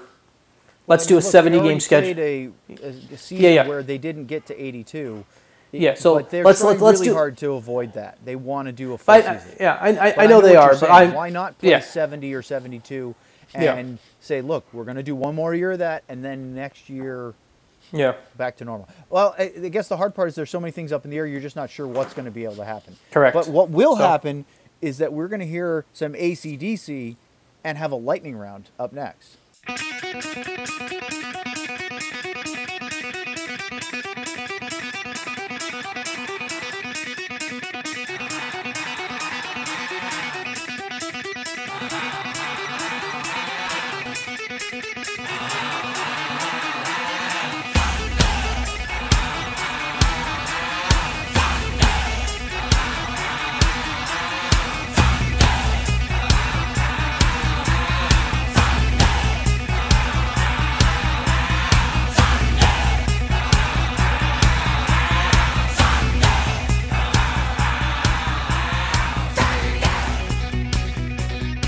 All right, here we are, the lightning round. Time for us to get to your questions and comments. Sean, we begin this week with AJ, who writes in, read, was that Harmon?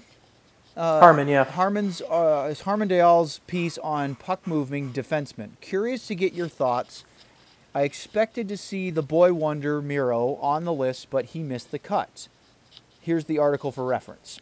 So you read this. I glanced at it briefly. I will admit I didn't read it in full, but we had the conversation. What are your thoughts about what the article had to say and why Miro wasn't involved in it? So for starters, this is a very good piece by Harmon. It is actually it's a really fascinating piece and a look at puck moving defensemen. The issue for me with this piece, and I will say this because I don't think it's headlined well enough. This is on Harmon. This is how editors. This is on the editor there, and yes, if Ian is listening to this, you can yell at me next time I see you in person. But to me, this was an article of the top puck-moving defensemen of the past 4 years. That's what this was. It was total body of work, top puck-moving defensemen of the last 4 years, and the sample size, and that's why a guy like Erik Karlsson was still so high on the list, because it's got Erik Karlsson's stats from the 16-17 season and the 17-18 season. Miro wasn't in the league in the 17-18 season or the 16-17 season, and the same reason that he had to put a second category for Cale Makar and Quinn Hughes and Adam Fox of, hey, these are young guys that are doing well, but we don't have enough sample size. To me, Miro Heiskanen still falls under that, where there wasn't enough sample size from the data. Just to be, Corey Schnasder does some wonderful tracking work, some really good tracking work. The issue is Corey's zone entry and zone exit tracking work is really the only public-facing data we have on this, and it's Corey doing it by hand, and he doesn't track all the games. He tracks select games. He does the best he can. So he had to try and make sure you had the best sample size. Harmon took a look back at numbers going back 4 years, and that to me is why this is a piece that's worth reading. It's a piece that reminds you, hey, look how good Roman Josi has actually been. Look at, hey, Samuel Girard has been really good over the last 3 years. Maybe we need... Charlie McAvoy's one that stood out to me. He's like, oh, hey, I didn't realize... That's something I learned from this. Is like, I didn't realize how much Charlie McAvoy was that primary puck mover in Boston. And that's mainly because we only see Boston twice a year. So that's mainly reason. But Right. It was kind of a good example of that for me. So this is a piece where I would be more fascinated to read this is a historical piece to me. A historical piece that provides some context for some other things that may have been in blind spots, like, hey, Charlie McAvoy, I should pay more attention to him as a puck mover. On the flip side, I think it's also a piece where once we get more puck tracking and more player tracking from the NHL, I would love to see this type of piece live then of, let's take just this season and look at it. Let's take... Right. Who is the Let's best isolate this it to year? that. Who stacks Who's the up best with- this year? And so it is a piece definitely worth reading, but and I think Harmon did some really good work, but I don't think I don't think Miro not being included is an indictment, and I don't think And I don't think many of those names that are on the list there, if you were to look at this story of who are the best puck movers 2 years from now, when we have more data publicly available from every game where it's more than just Corey having to track everything by himself, I think then we'll be at a spot where it'll be, okay, here's a more accurate list because of the data. The And that's not comprehensiveness of player tracking Yeah. will change Yeah. a lot of those details, won't it? correct. Crawdaddy writes in, Sean's answer to my banner question last week really intrigued me, so I have a follow-up question. What are some other notable items in the Stars archive? Is Brett Hull's goal puck in there? Inquiring minds want to know. I have been in there a couple of times for minor reasons. Usually it's to help get something from a Dallas Stars Foundation event that I can hand out to some people if they have an overflow of something. But I have seen a few things in there, but nothing that I can specifically reference. They have a bunch of old sticks and uniforms, a lot of old jerseys. I don't know, Sean, what all is in that archive. So I'd be very curious to know, to see some of the gold items in there, but I don't know.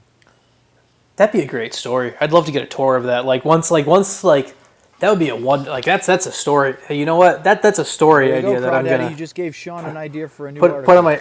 I'm gonna see if I can reach out on that because that would be fascinating to go and see what's in the archives and everything like that. For example, just on Brett Hull's goal puck, I believe is at the Hockey Hall of Fame though. I believe so, right?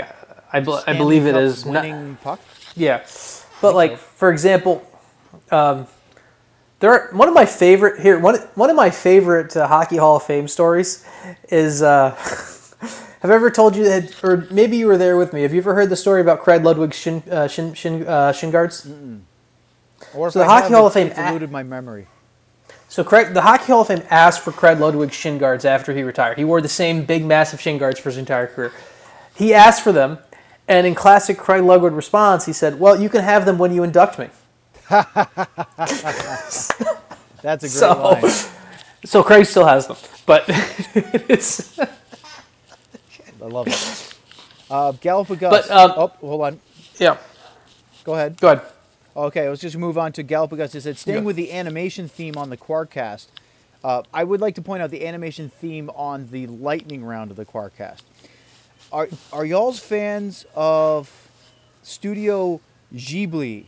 John Lasseter is a huge fan, and those films have made a tremendous influence on Pixar. If you haven't seen any of their films, they're also available, all of them on HBO Max. I'll admit, Sean, I have not seen a lick of this. No, I haven't either, and just I don't really. We've talked about how kind of with kids, I don't really have to. With kids, we don't really have the time. And you know what? I'm looking at the screen grabs here, so maybe these are the type of things that maybe pop up onto my radar at some point because it looks like I don't know if these are the type of animation that are good for kids or not. I don't know anything about it, so I'm gonna have to. I know nothing about it, so. It's very difficult in that regard, isn't it? Yes. Court writes in, hello, Quarkcast. Hello, Court. Any talk about the possibility that playing careers could be ended by COVID-19's physical damage? I guess you're presuming getting the coronavirus. Yeah. I suppose, and she goes on to write, I suppose it's no different than any other devastating injury. So how long do you think before they shut the whole thing down for too many infected players? First of all, Court, thank you once again for your eternal optimism. It is refreshing to hear as always. I don't believe that this is going to get shut down. In fact, Sean, I think we've seen quite readily that done correctly and properly, encased in a bubble, leagues can flourish. The EPL has done well. The German Bundesliga has. And I have confidence. Now, of course, unfortunately, Major League Soccer has not had a great start to their MLS's back tournament, with FC Dallas and Nashville SC, one of the expansion teams, being asked to or forcibly withdrawn from the tournament, which is, of course, very sad for me because I was really looking forward to seeing FC Dallas compete. But also some problems with Major League Baseball players testing, and, of course, NBA is concerned. We'll see how this all goes. There's a lot going on in this country. You brought this up in the mailbag, and I think it's a very good point. The fact that the NHL is doing this in Canada is a really good thing for the prospect of getting this done and completed. Yeah, I mean, of the four of the five North American sports, so I guess the four playing, since the NFL I won't talk about. So of the NBA, NHL, Major League Baseball, MLS, I have the most confidence that the NHL awards a champion. I have the most confidence in Agreed. that. I still think, and part of a big part of that goes to where it's being held in Canada. I think you are going to a country that has taken this more seriously, that is going to lock things down, and they are at a point where if somebody gets it, if one person gets it, I think they're going to move swiftly. They're going to quarantine them. They're going to. I think because of that, I think the NHL is going. I think we are going to see a Stanley Cup champion. I feel rather confident that. I don't know. Like I look at the MLS one, to me, I think we're going to have a winner, but I wouldn't be surprised if another team gets pulled out. But that's just me being a pessimist on how things have been handled so far. It just feels like they've botched a bunch of things. The NBA, I don't really know how to judge how the NBA bubble is going to work. The baseball season to me is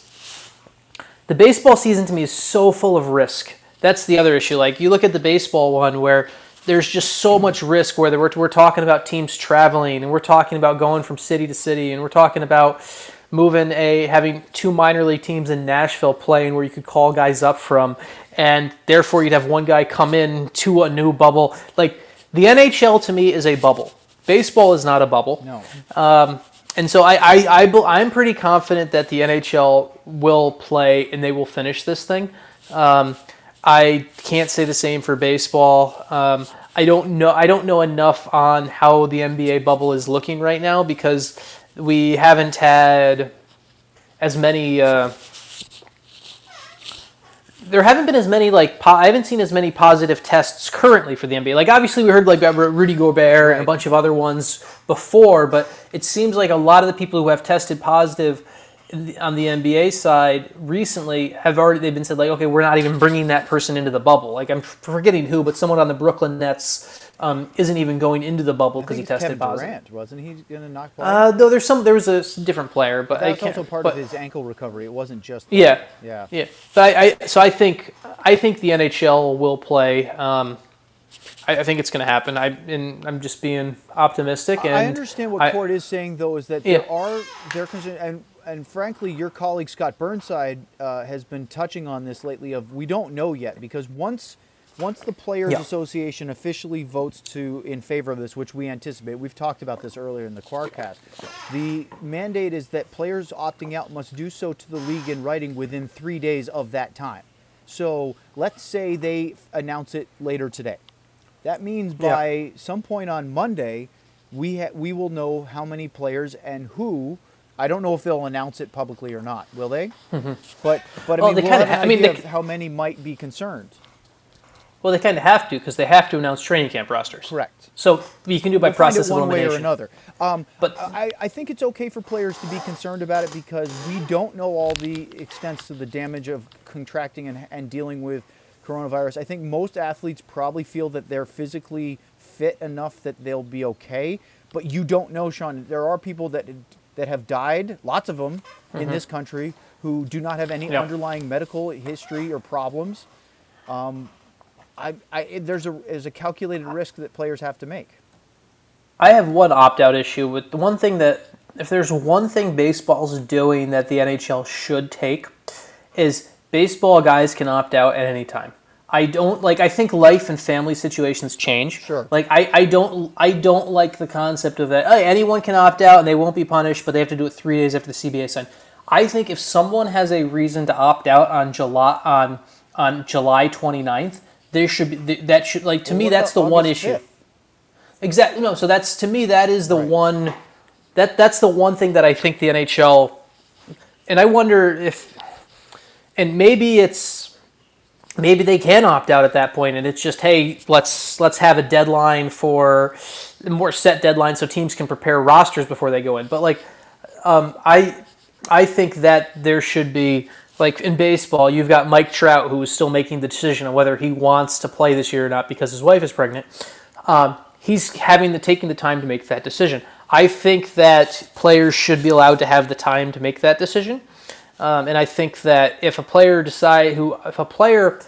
if next week, if Blake Como, just to pick a random name out of a hat, if we get a week through into training camp and Blake Como stops and thinks like, hey, this isn't right for me. I can't be away from the family for this. I can't do this. He should be allowed to opt out at that point, or anyone. Do you think it's a difference because the chances are it's a maximum of 5 weeks if you want to bring your family in if you reach the conference. But final. it's not a maximum of 5 weeks. I'm talking about It's more than that. Once they get into the bubble.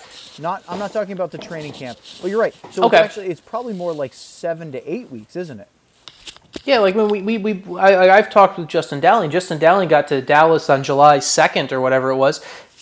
He will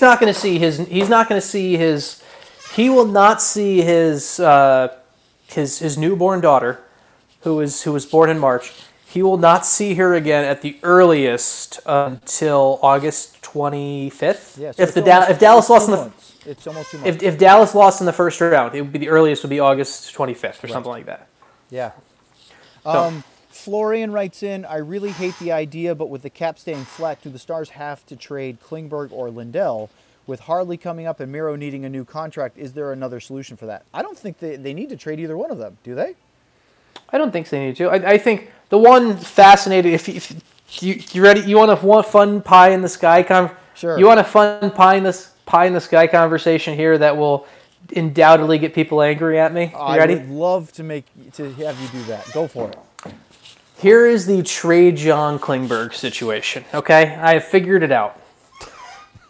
And there's so many moving parts that this is not going to happen. But here is the trade John Klingberg situation. It's 2022. It's 2021. You're going into the expansion draft.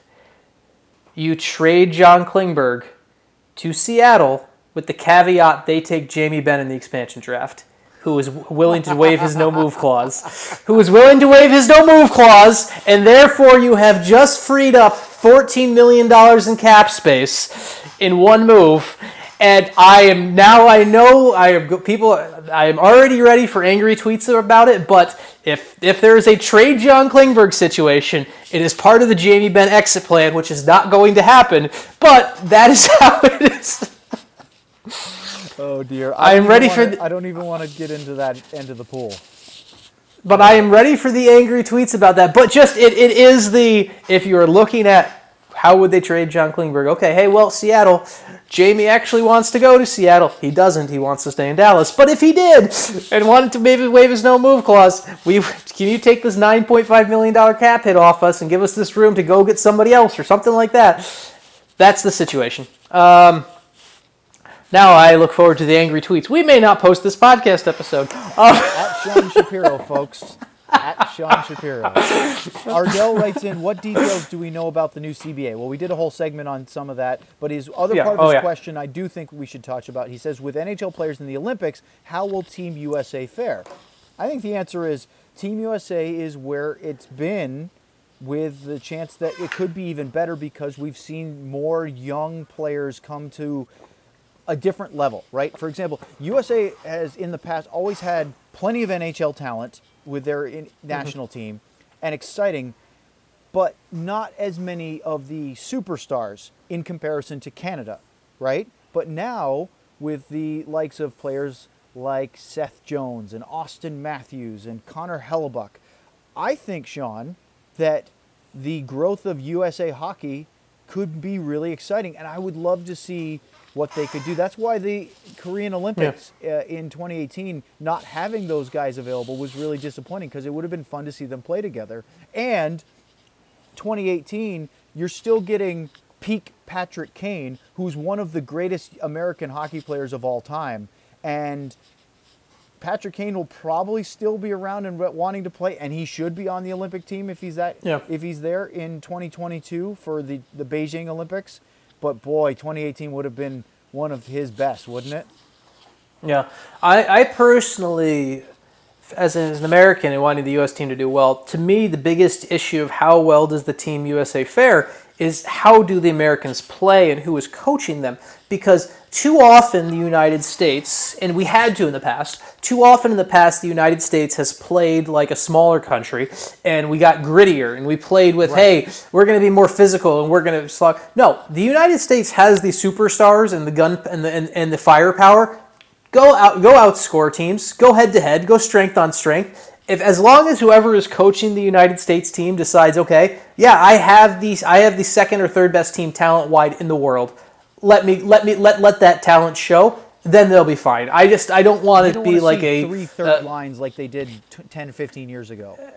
Or at the World Cup, at the World Cup, the most recent World Cup. It was very like they played like a small country. Like they played like. They played like, and they got roped into playing a similar style against Team Europe, and Team Europe had to play that way. They reached the final. Good for Team Europe, but they had to play that way because they did not have the superstar depth. The United States has that depth now of to be that type of team. Let's have some fun. Let's have some fun. Austin Score some Matthews, goals. Johnny Gaudreau, Jack Eichel. Do you see where we're going with this, people? Yeah. Yes. All right. Hannah Let's writes have some fun. We should have some fun, damn it. Yeah. Hannah writes in, if you had to make a starting lineup from the Stars roster where everyone is playing out of position, forwards as goalies, D as forwards, or et cetera, goalies as skaters, who are you playing where? I mean, it's pretty. I mean, the only real question is, Well, first of because all, you just flip. Anton Hudobin is playing the half wall on the power play. His one-timer is elite for a goalie. Yeah, but I mean, it's a really easy. So it's easy. You just flip your forwards in D, and then basically you flip your forwards in D, and then you just switch Alexander Radulov and Anton Hudobin. That's right.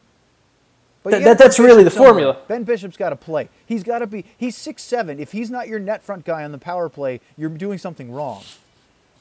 Or Yeah, even but better, I mean, Sean, it's- you play three guys on the periphery. You put Bishop and Alexiak in front of the net. You'll never see the puck coming. You'll never see it. You'll have 13 and plus feet of goalie there. Or Screen. Goalie screen, right. Screen. That's what I do. Yeah, I would. But if you want your starting lineup, I guess the point was starting lineup real quick. I mean, Radulov would be my goalie. Yes. If you're talking, you'd have. I mean, Klingberg and Heiskanen would be your two wingers. Jason Dickinson I'd probably is one of your defensemen. Jason Dickinson is one of your He's played D defensemen. a little bit before. He has, yeah. Probably put. Yeah, actually, you know what? I probably put Klingberg at right wing, Heiskanen on the left, and no, I put Heiskanen at center. I put Alexiak on the left wing because he's played a little bit of forward too, before. Yep. Yeah, he's played some forward before, and then Who do you my put on the other. right side with Dickinson? Because Dickinson will play left. I feel like Blake Como would be a good steady guy back there. Or if you want a bruiser, you're going to have to go maybe Foxa on his off wing. I would probably put Foxa there. Yeah. That's probably what I would do. He's good at playing down low defensively anyway. Yeah. French Toast writes in, husband and I have held our kids out of spring hockey and are likely abstaining from the fall DSMHL, Dallas Stars Metro Hockey League, as well. Owen, you guys, question mark? Guys, thoughts on youth sports during the COVID ordeal? Well, here's the thing.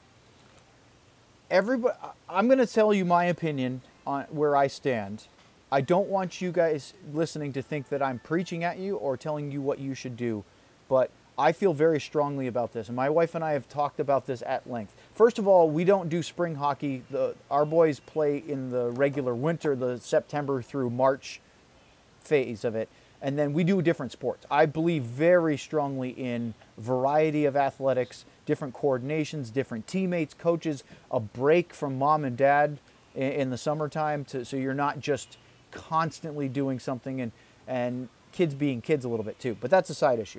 As far as how this is handled, we are not going to have our boys in team sports for a while, unfortunately. And it hurts me because I don't, my boys play soccer in the fall. They play hockey and basketball during the winter, baseball and more soccer in the spring, depending on each kid's desire. I like the idea of variety and changing it up and trying different things. And it sucks to think that they're going to have to miss it, but that's where we're at. And look, anybody that argues that the mortality rate of kids or the fatality rate in kids with coronavirus is exceedingly low, just remember this: it only takes one to make that risk be completely to be your kid. All it is your kid, and it changes everything. So, plus the fact that we're spreading. My wife and I have been very careful about trying to avoid unnecessary contact with the public during the pandemic. Sean, you and I have talked about this at length about being cautious and careful. We're seeing, unfortunately, these spikes in the South, particularly where people opened up and started going back to normal.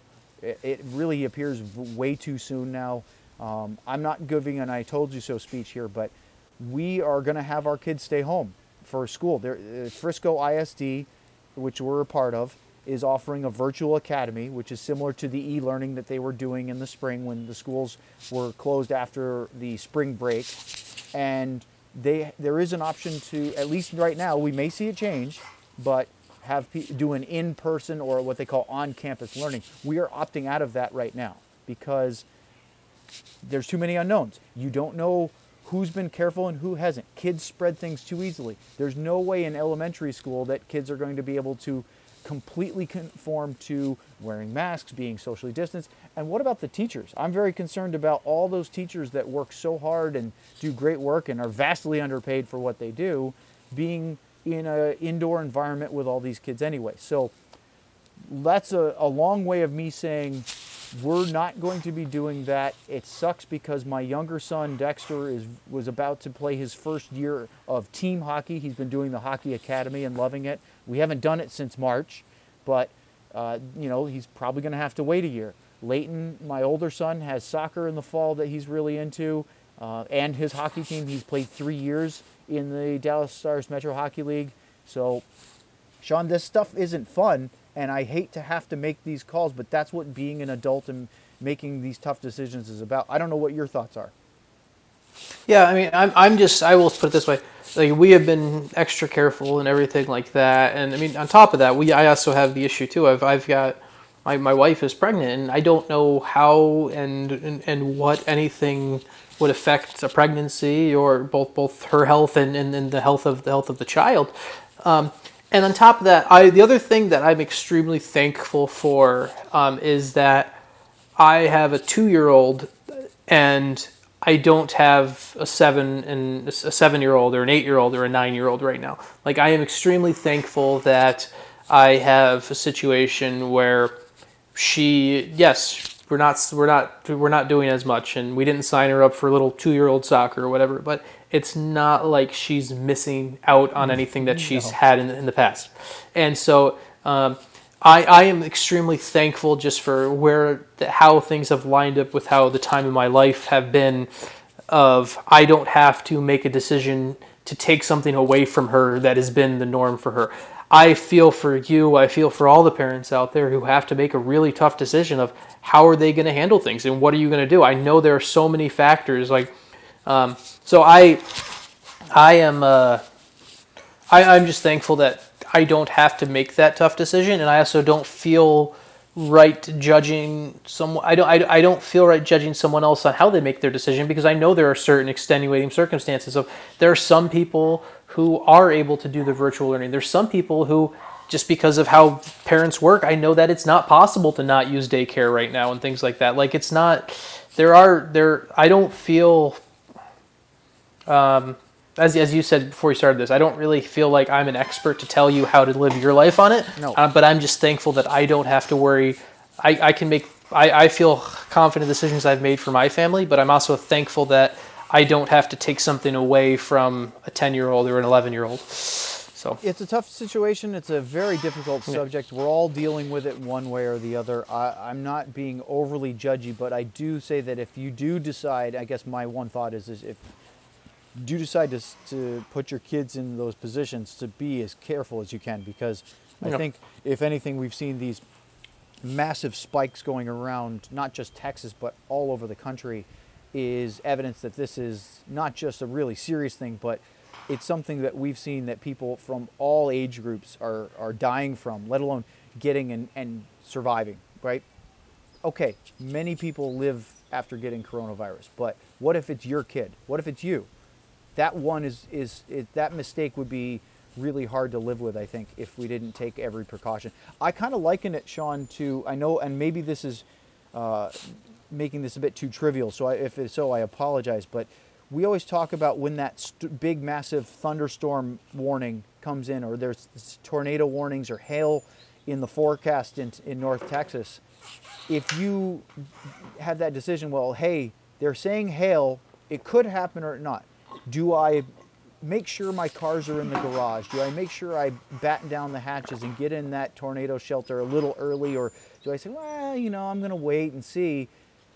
The longer I've lived in Texas, the more I realize I'd rather over prepare for a bad storm and go, oh, well, it wasn't so bad. Aren't I glad that nothing got damaged? Versus we'll ride it out, we'll be fine, and then go, my car is ruined.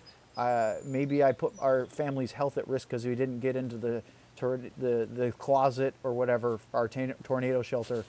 And I just think this is one of those instances where an overabundance of caution probably looks good in the long run, even if it means putting out some of the normal aspects of life. So there I'm on that. Let's move on. Brian writes in, please include Ennio Morricone's La Arena this week in honor of his passing. I don't know if I'm familiar. I'll have to listen to it and see, but we'll take a listen. I loved when the Stars played it as part of the opening. Besides Puck Off, what music do you most associate with the Stars? Well, there's the Darkness music that plays after every goal against. It's doom and gloom. And that's one of those great stories. That's one of those great mysteries in life I want to solve at some point. We don't know where it came from. Interesting. Like I've asked. It's pre-Groobs. It's pre-Groobs, and it's one of those where it dates back to before that. From my research so far, it dates back to it was just a file that was on a computer that wasn't ever labeled properly. So they don't know the band, they don't know who played it, and it's just kind of lived on. I remember hearing it during our 99 Cup Run TV watching when the other teams were scoring, going, hey, that's the same song that we hear now. Yeah. It's just called the Darkness music. They don't know the title of it. They don't know who wrote it. I've told Groobs he needs to help. I've told Groobs he needs to help me find what it is. So track down the origin story of this. This is like a white. I don't want to say it's a white whale because it's not going to consume me and keep me awake at night. But it's like kind of a minnow in the sea of fish that I'd like to track down. Okay, so some songs that I have while Sean continues to fight his Ahab or his Ishmael. The national anthem, Yelling Stars, that has affected me greatly since moving to Texas, so I think that's always going to be in my head. Unfortunately, it's no longer the It's Raining Tacos song. I really did enjoy that bit. They're not doing that Bring anymore. back taco goals. But Bring back taco goals. I do have a couple that fit me. One of them, Sean, is Groobs' playing of Enya during goal reviews and other goalie interference challenges like that. That really sticks with me. I love it way more than just doing like the Jeopardy theme, just because it's unique and a little different. So those stand out very quickly with me. And then, of course, the Stevie Ray Vaughan when the Stars win after a home game. Yeah. I mean, I have the other one that is that obviously associated with the Stars just because why else would I have heard Live is Life? I mean, that's a song that got dug out of the archives by the team as the win song. So there's that one, and then that's all right. So that's really what comes to mind. Speaking of music, Jared writes in, I love the music on the Quarcast. Thank you, Jared. We appreciate that greatly. Gentlemen, worldview question: what good is a cynic with no better plan? There's just a cynic?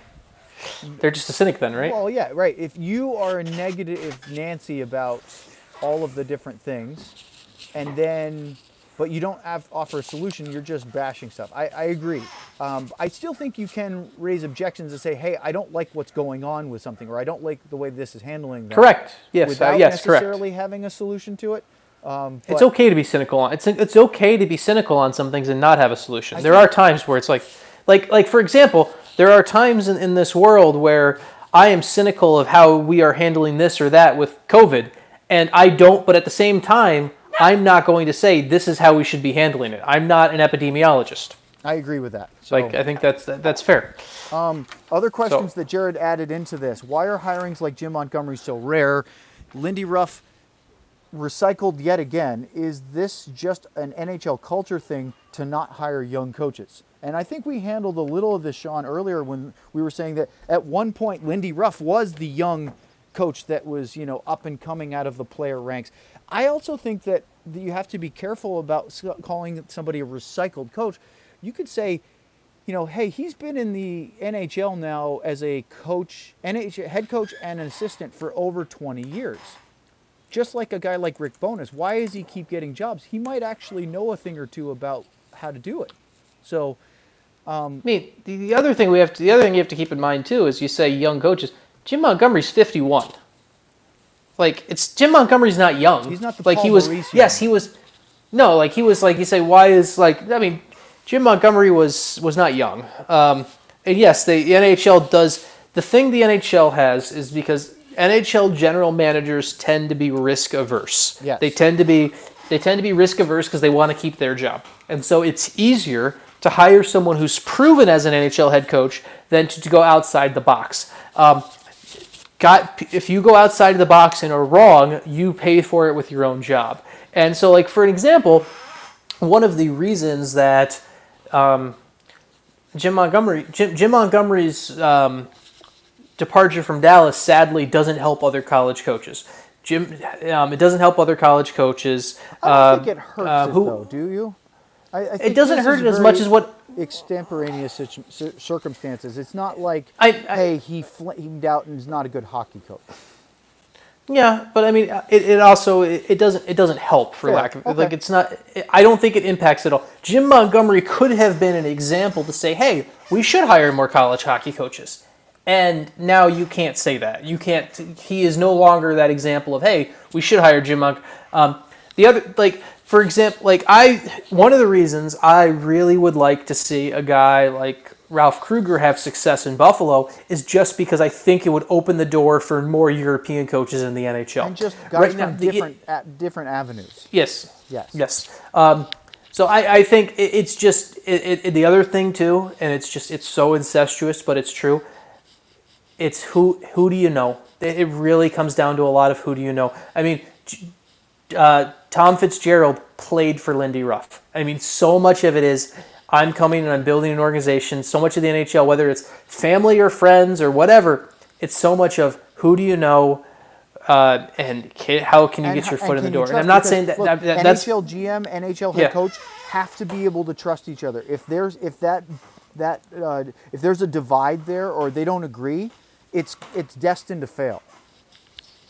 And it's not a good thing that's where we go with all the time, but that's just how NHL hiring practices have become. Right. That's what the league is. That's what a lot of sports hiring practices are. That's the reason that we see so much of. That's why the reason we see so much of a, hey, here's so and so's kid or nephew or whatever that works their way into the NHL. It very much is, and this goes back to conversations we've had about diversity in hockey and other things. This is where in hiring practices we need to be more open on things of, hey, how are we not hiring just the same people over and over again? Are we not hiring someone who knows someone? Like, are we hiring the best candidate? It's just, that's where the NHL is right now, and it needs to be better. And I'm not saying that Lindy Ruff isn't the person for the job for the Devils. That's the other thing, where if Lindy is the best candidate for the job, great. Now, did they go and did they interview? All the people they interviewed seemed to be just, not recycled, but to be former NHL coaches. They were clear. I mean, They there's some didn't look outside that hugely box. experienced NHL coaches available. So is that Mm-hmm. recycling or is it just tapping into the resources that are there? So some of it is retread, if you will, but those guys are there for a reason. All right, two more and then we'll wrap this up because this is longer than we thought it would be already. Yeah. Andrea writes in, with there being no current timeline for when fans will be able to attend games, what do y'all think are some fun/creative ways, realistic or not, teams could still allow fans to engage with the games while also offsetting the loss in gate revenue? This is a tricky one, Sean. If you can come up with a good one, I think you could really help a team make some money and keep the fans You'd engaged. probably get a job. Probably get a job if you have that idea. Like, I don't. like have, I mean, some of the, I don't have the magic answer here.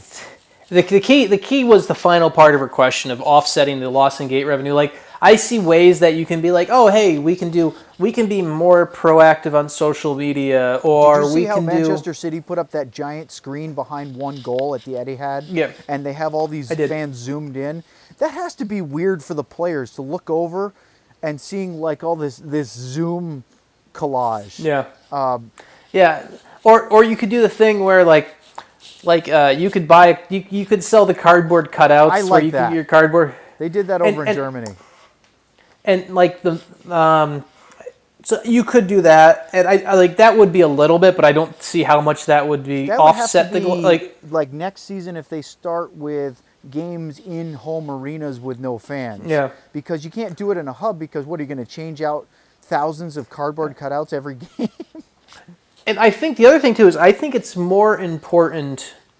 It's more important in European soccer than it is in North America for the cardboard cutouts, because the cardboard cutouts, you have way more of, you and I have talked about this off air before, about the financial system of the hard economic capitalism of European soccer. You have a club, if you support Wolverhampton, I don't know if they sold cardboard cutouts or not, but Wolves did. A lot of the EPL clubs have put Yeah. the tifos and the big yeah. tarp coverings over sections. But instead. a lot of the championship level teams actually have sold the cardboard cutouts, and a lot of that is because those clubs, while they may have one owner, a lot of them are such a big part of the community where the money is so important to being able to compete. Right. Where doing that, while Tom Goulardi is going through a tough financial time right now, whether you buy a cardboard cutout or not isn't going to impact whether the Stars stay in their league or not. Fair. Like that's like I don't think there's as much of a social, as much of a economic. Our club needs our money right now from the fan-driven thing, as it is in there. And then the other thing that I think the NHL needs to do, and I don't know if the teams can capitalize this, they need to take advantage of this setup and be like, okay, let's find a way to put together a subscriber-only feed of, I want mic'd up, no crowd noise. I want to hear everything they're saying.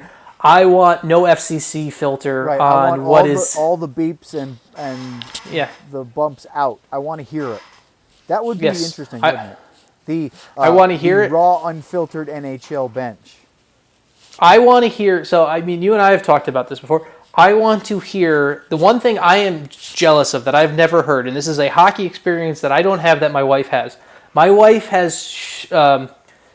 sat between the benches in the AHL and was a photographer for the Texas Stars for 2-3 years. God, it'd be great, wouldn't it? Where she sat between the bench and she heard everything that was said between.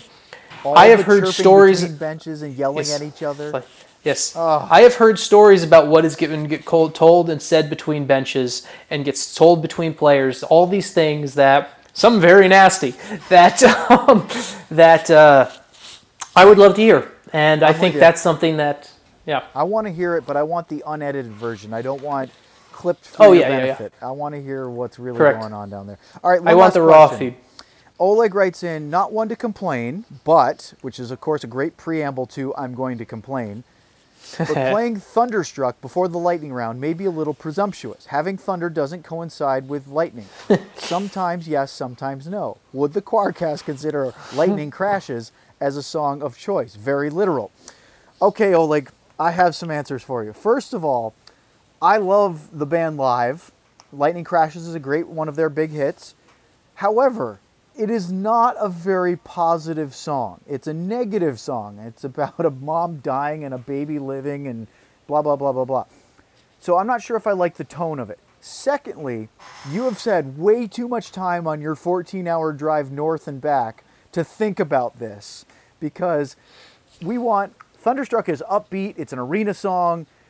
The other one that comes to mind is that Imagine Dragons song, Lightning and Thunder, which will literally make me tear my ears out because Well, I like Imagine Dragons. That one is so repetitive, I want to take a pencil and stab myself in the ear.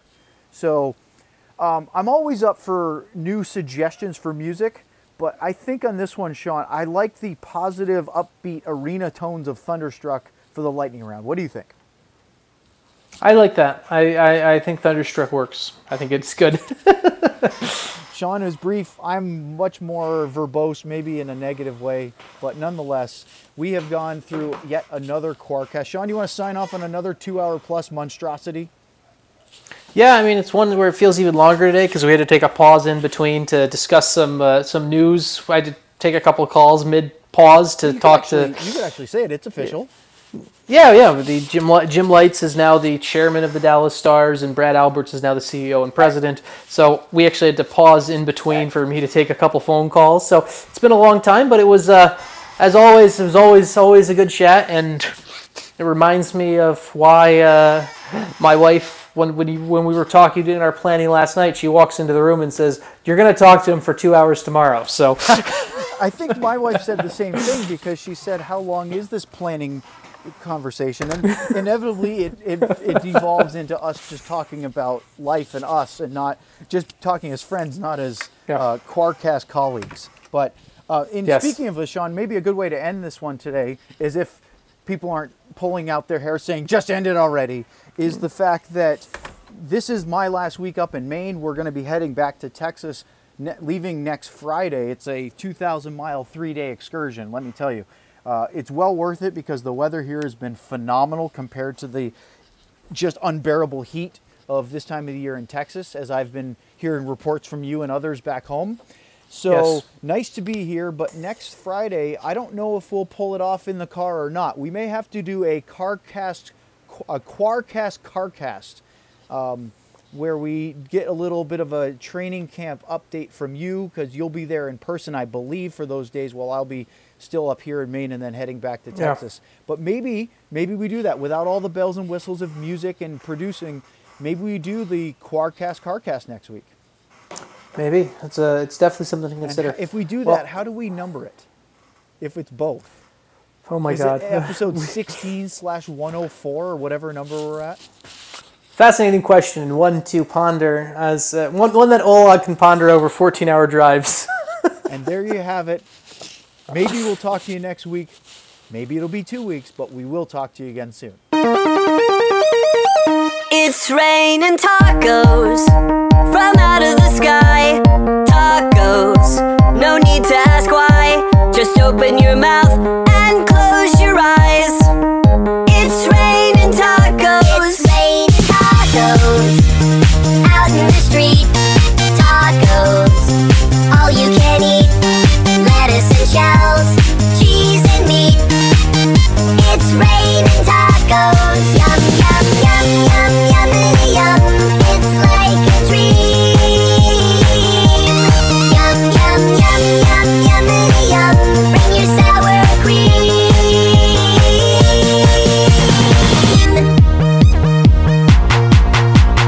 Shell, meat, lettuce, cheese.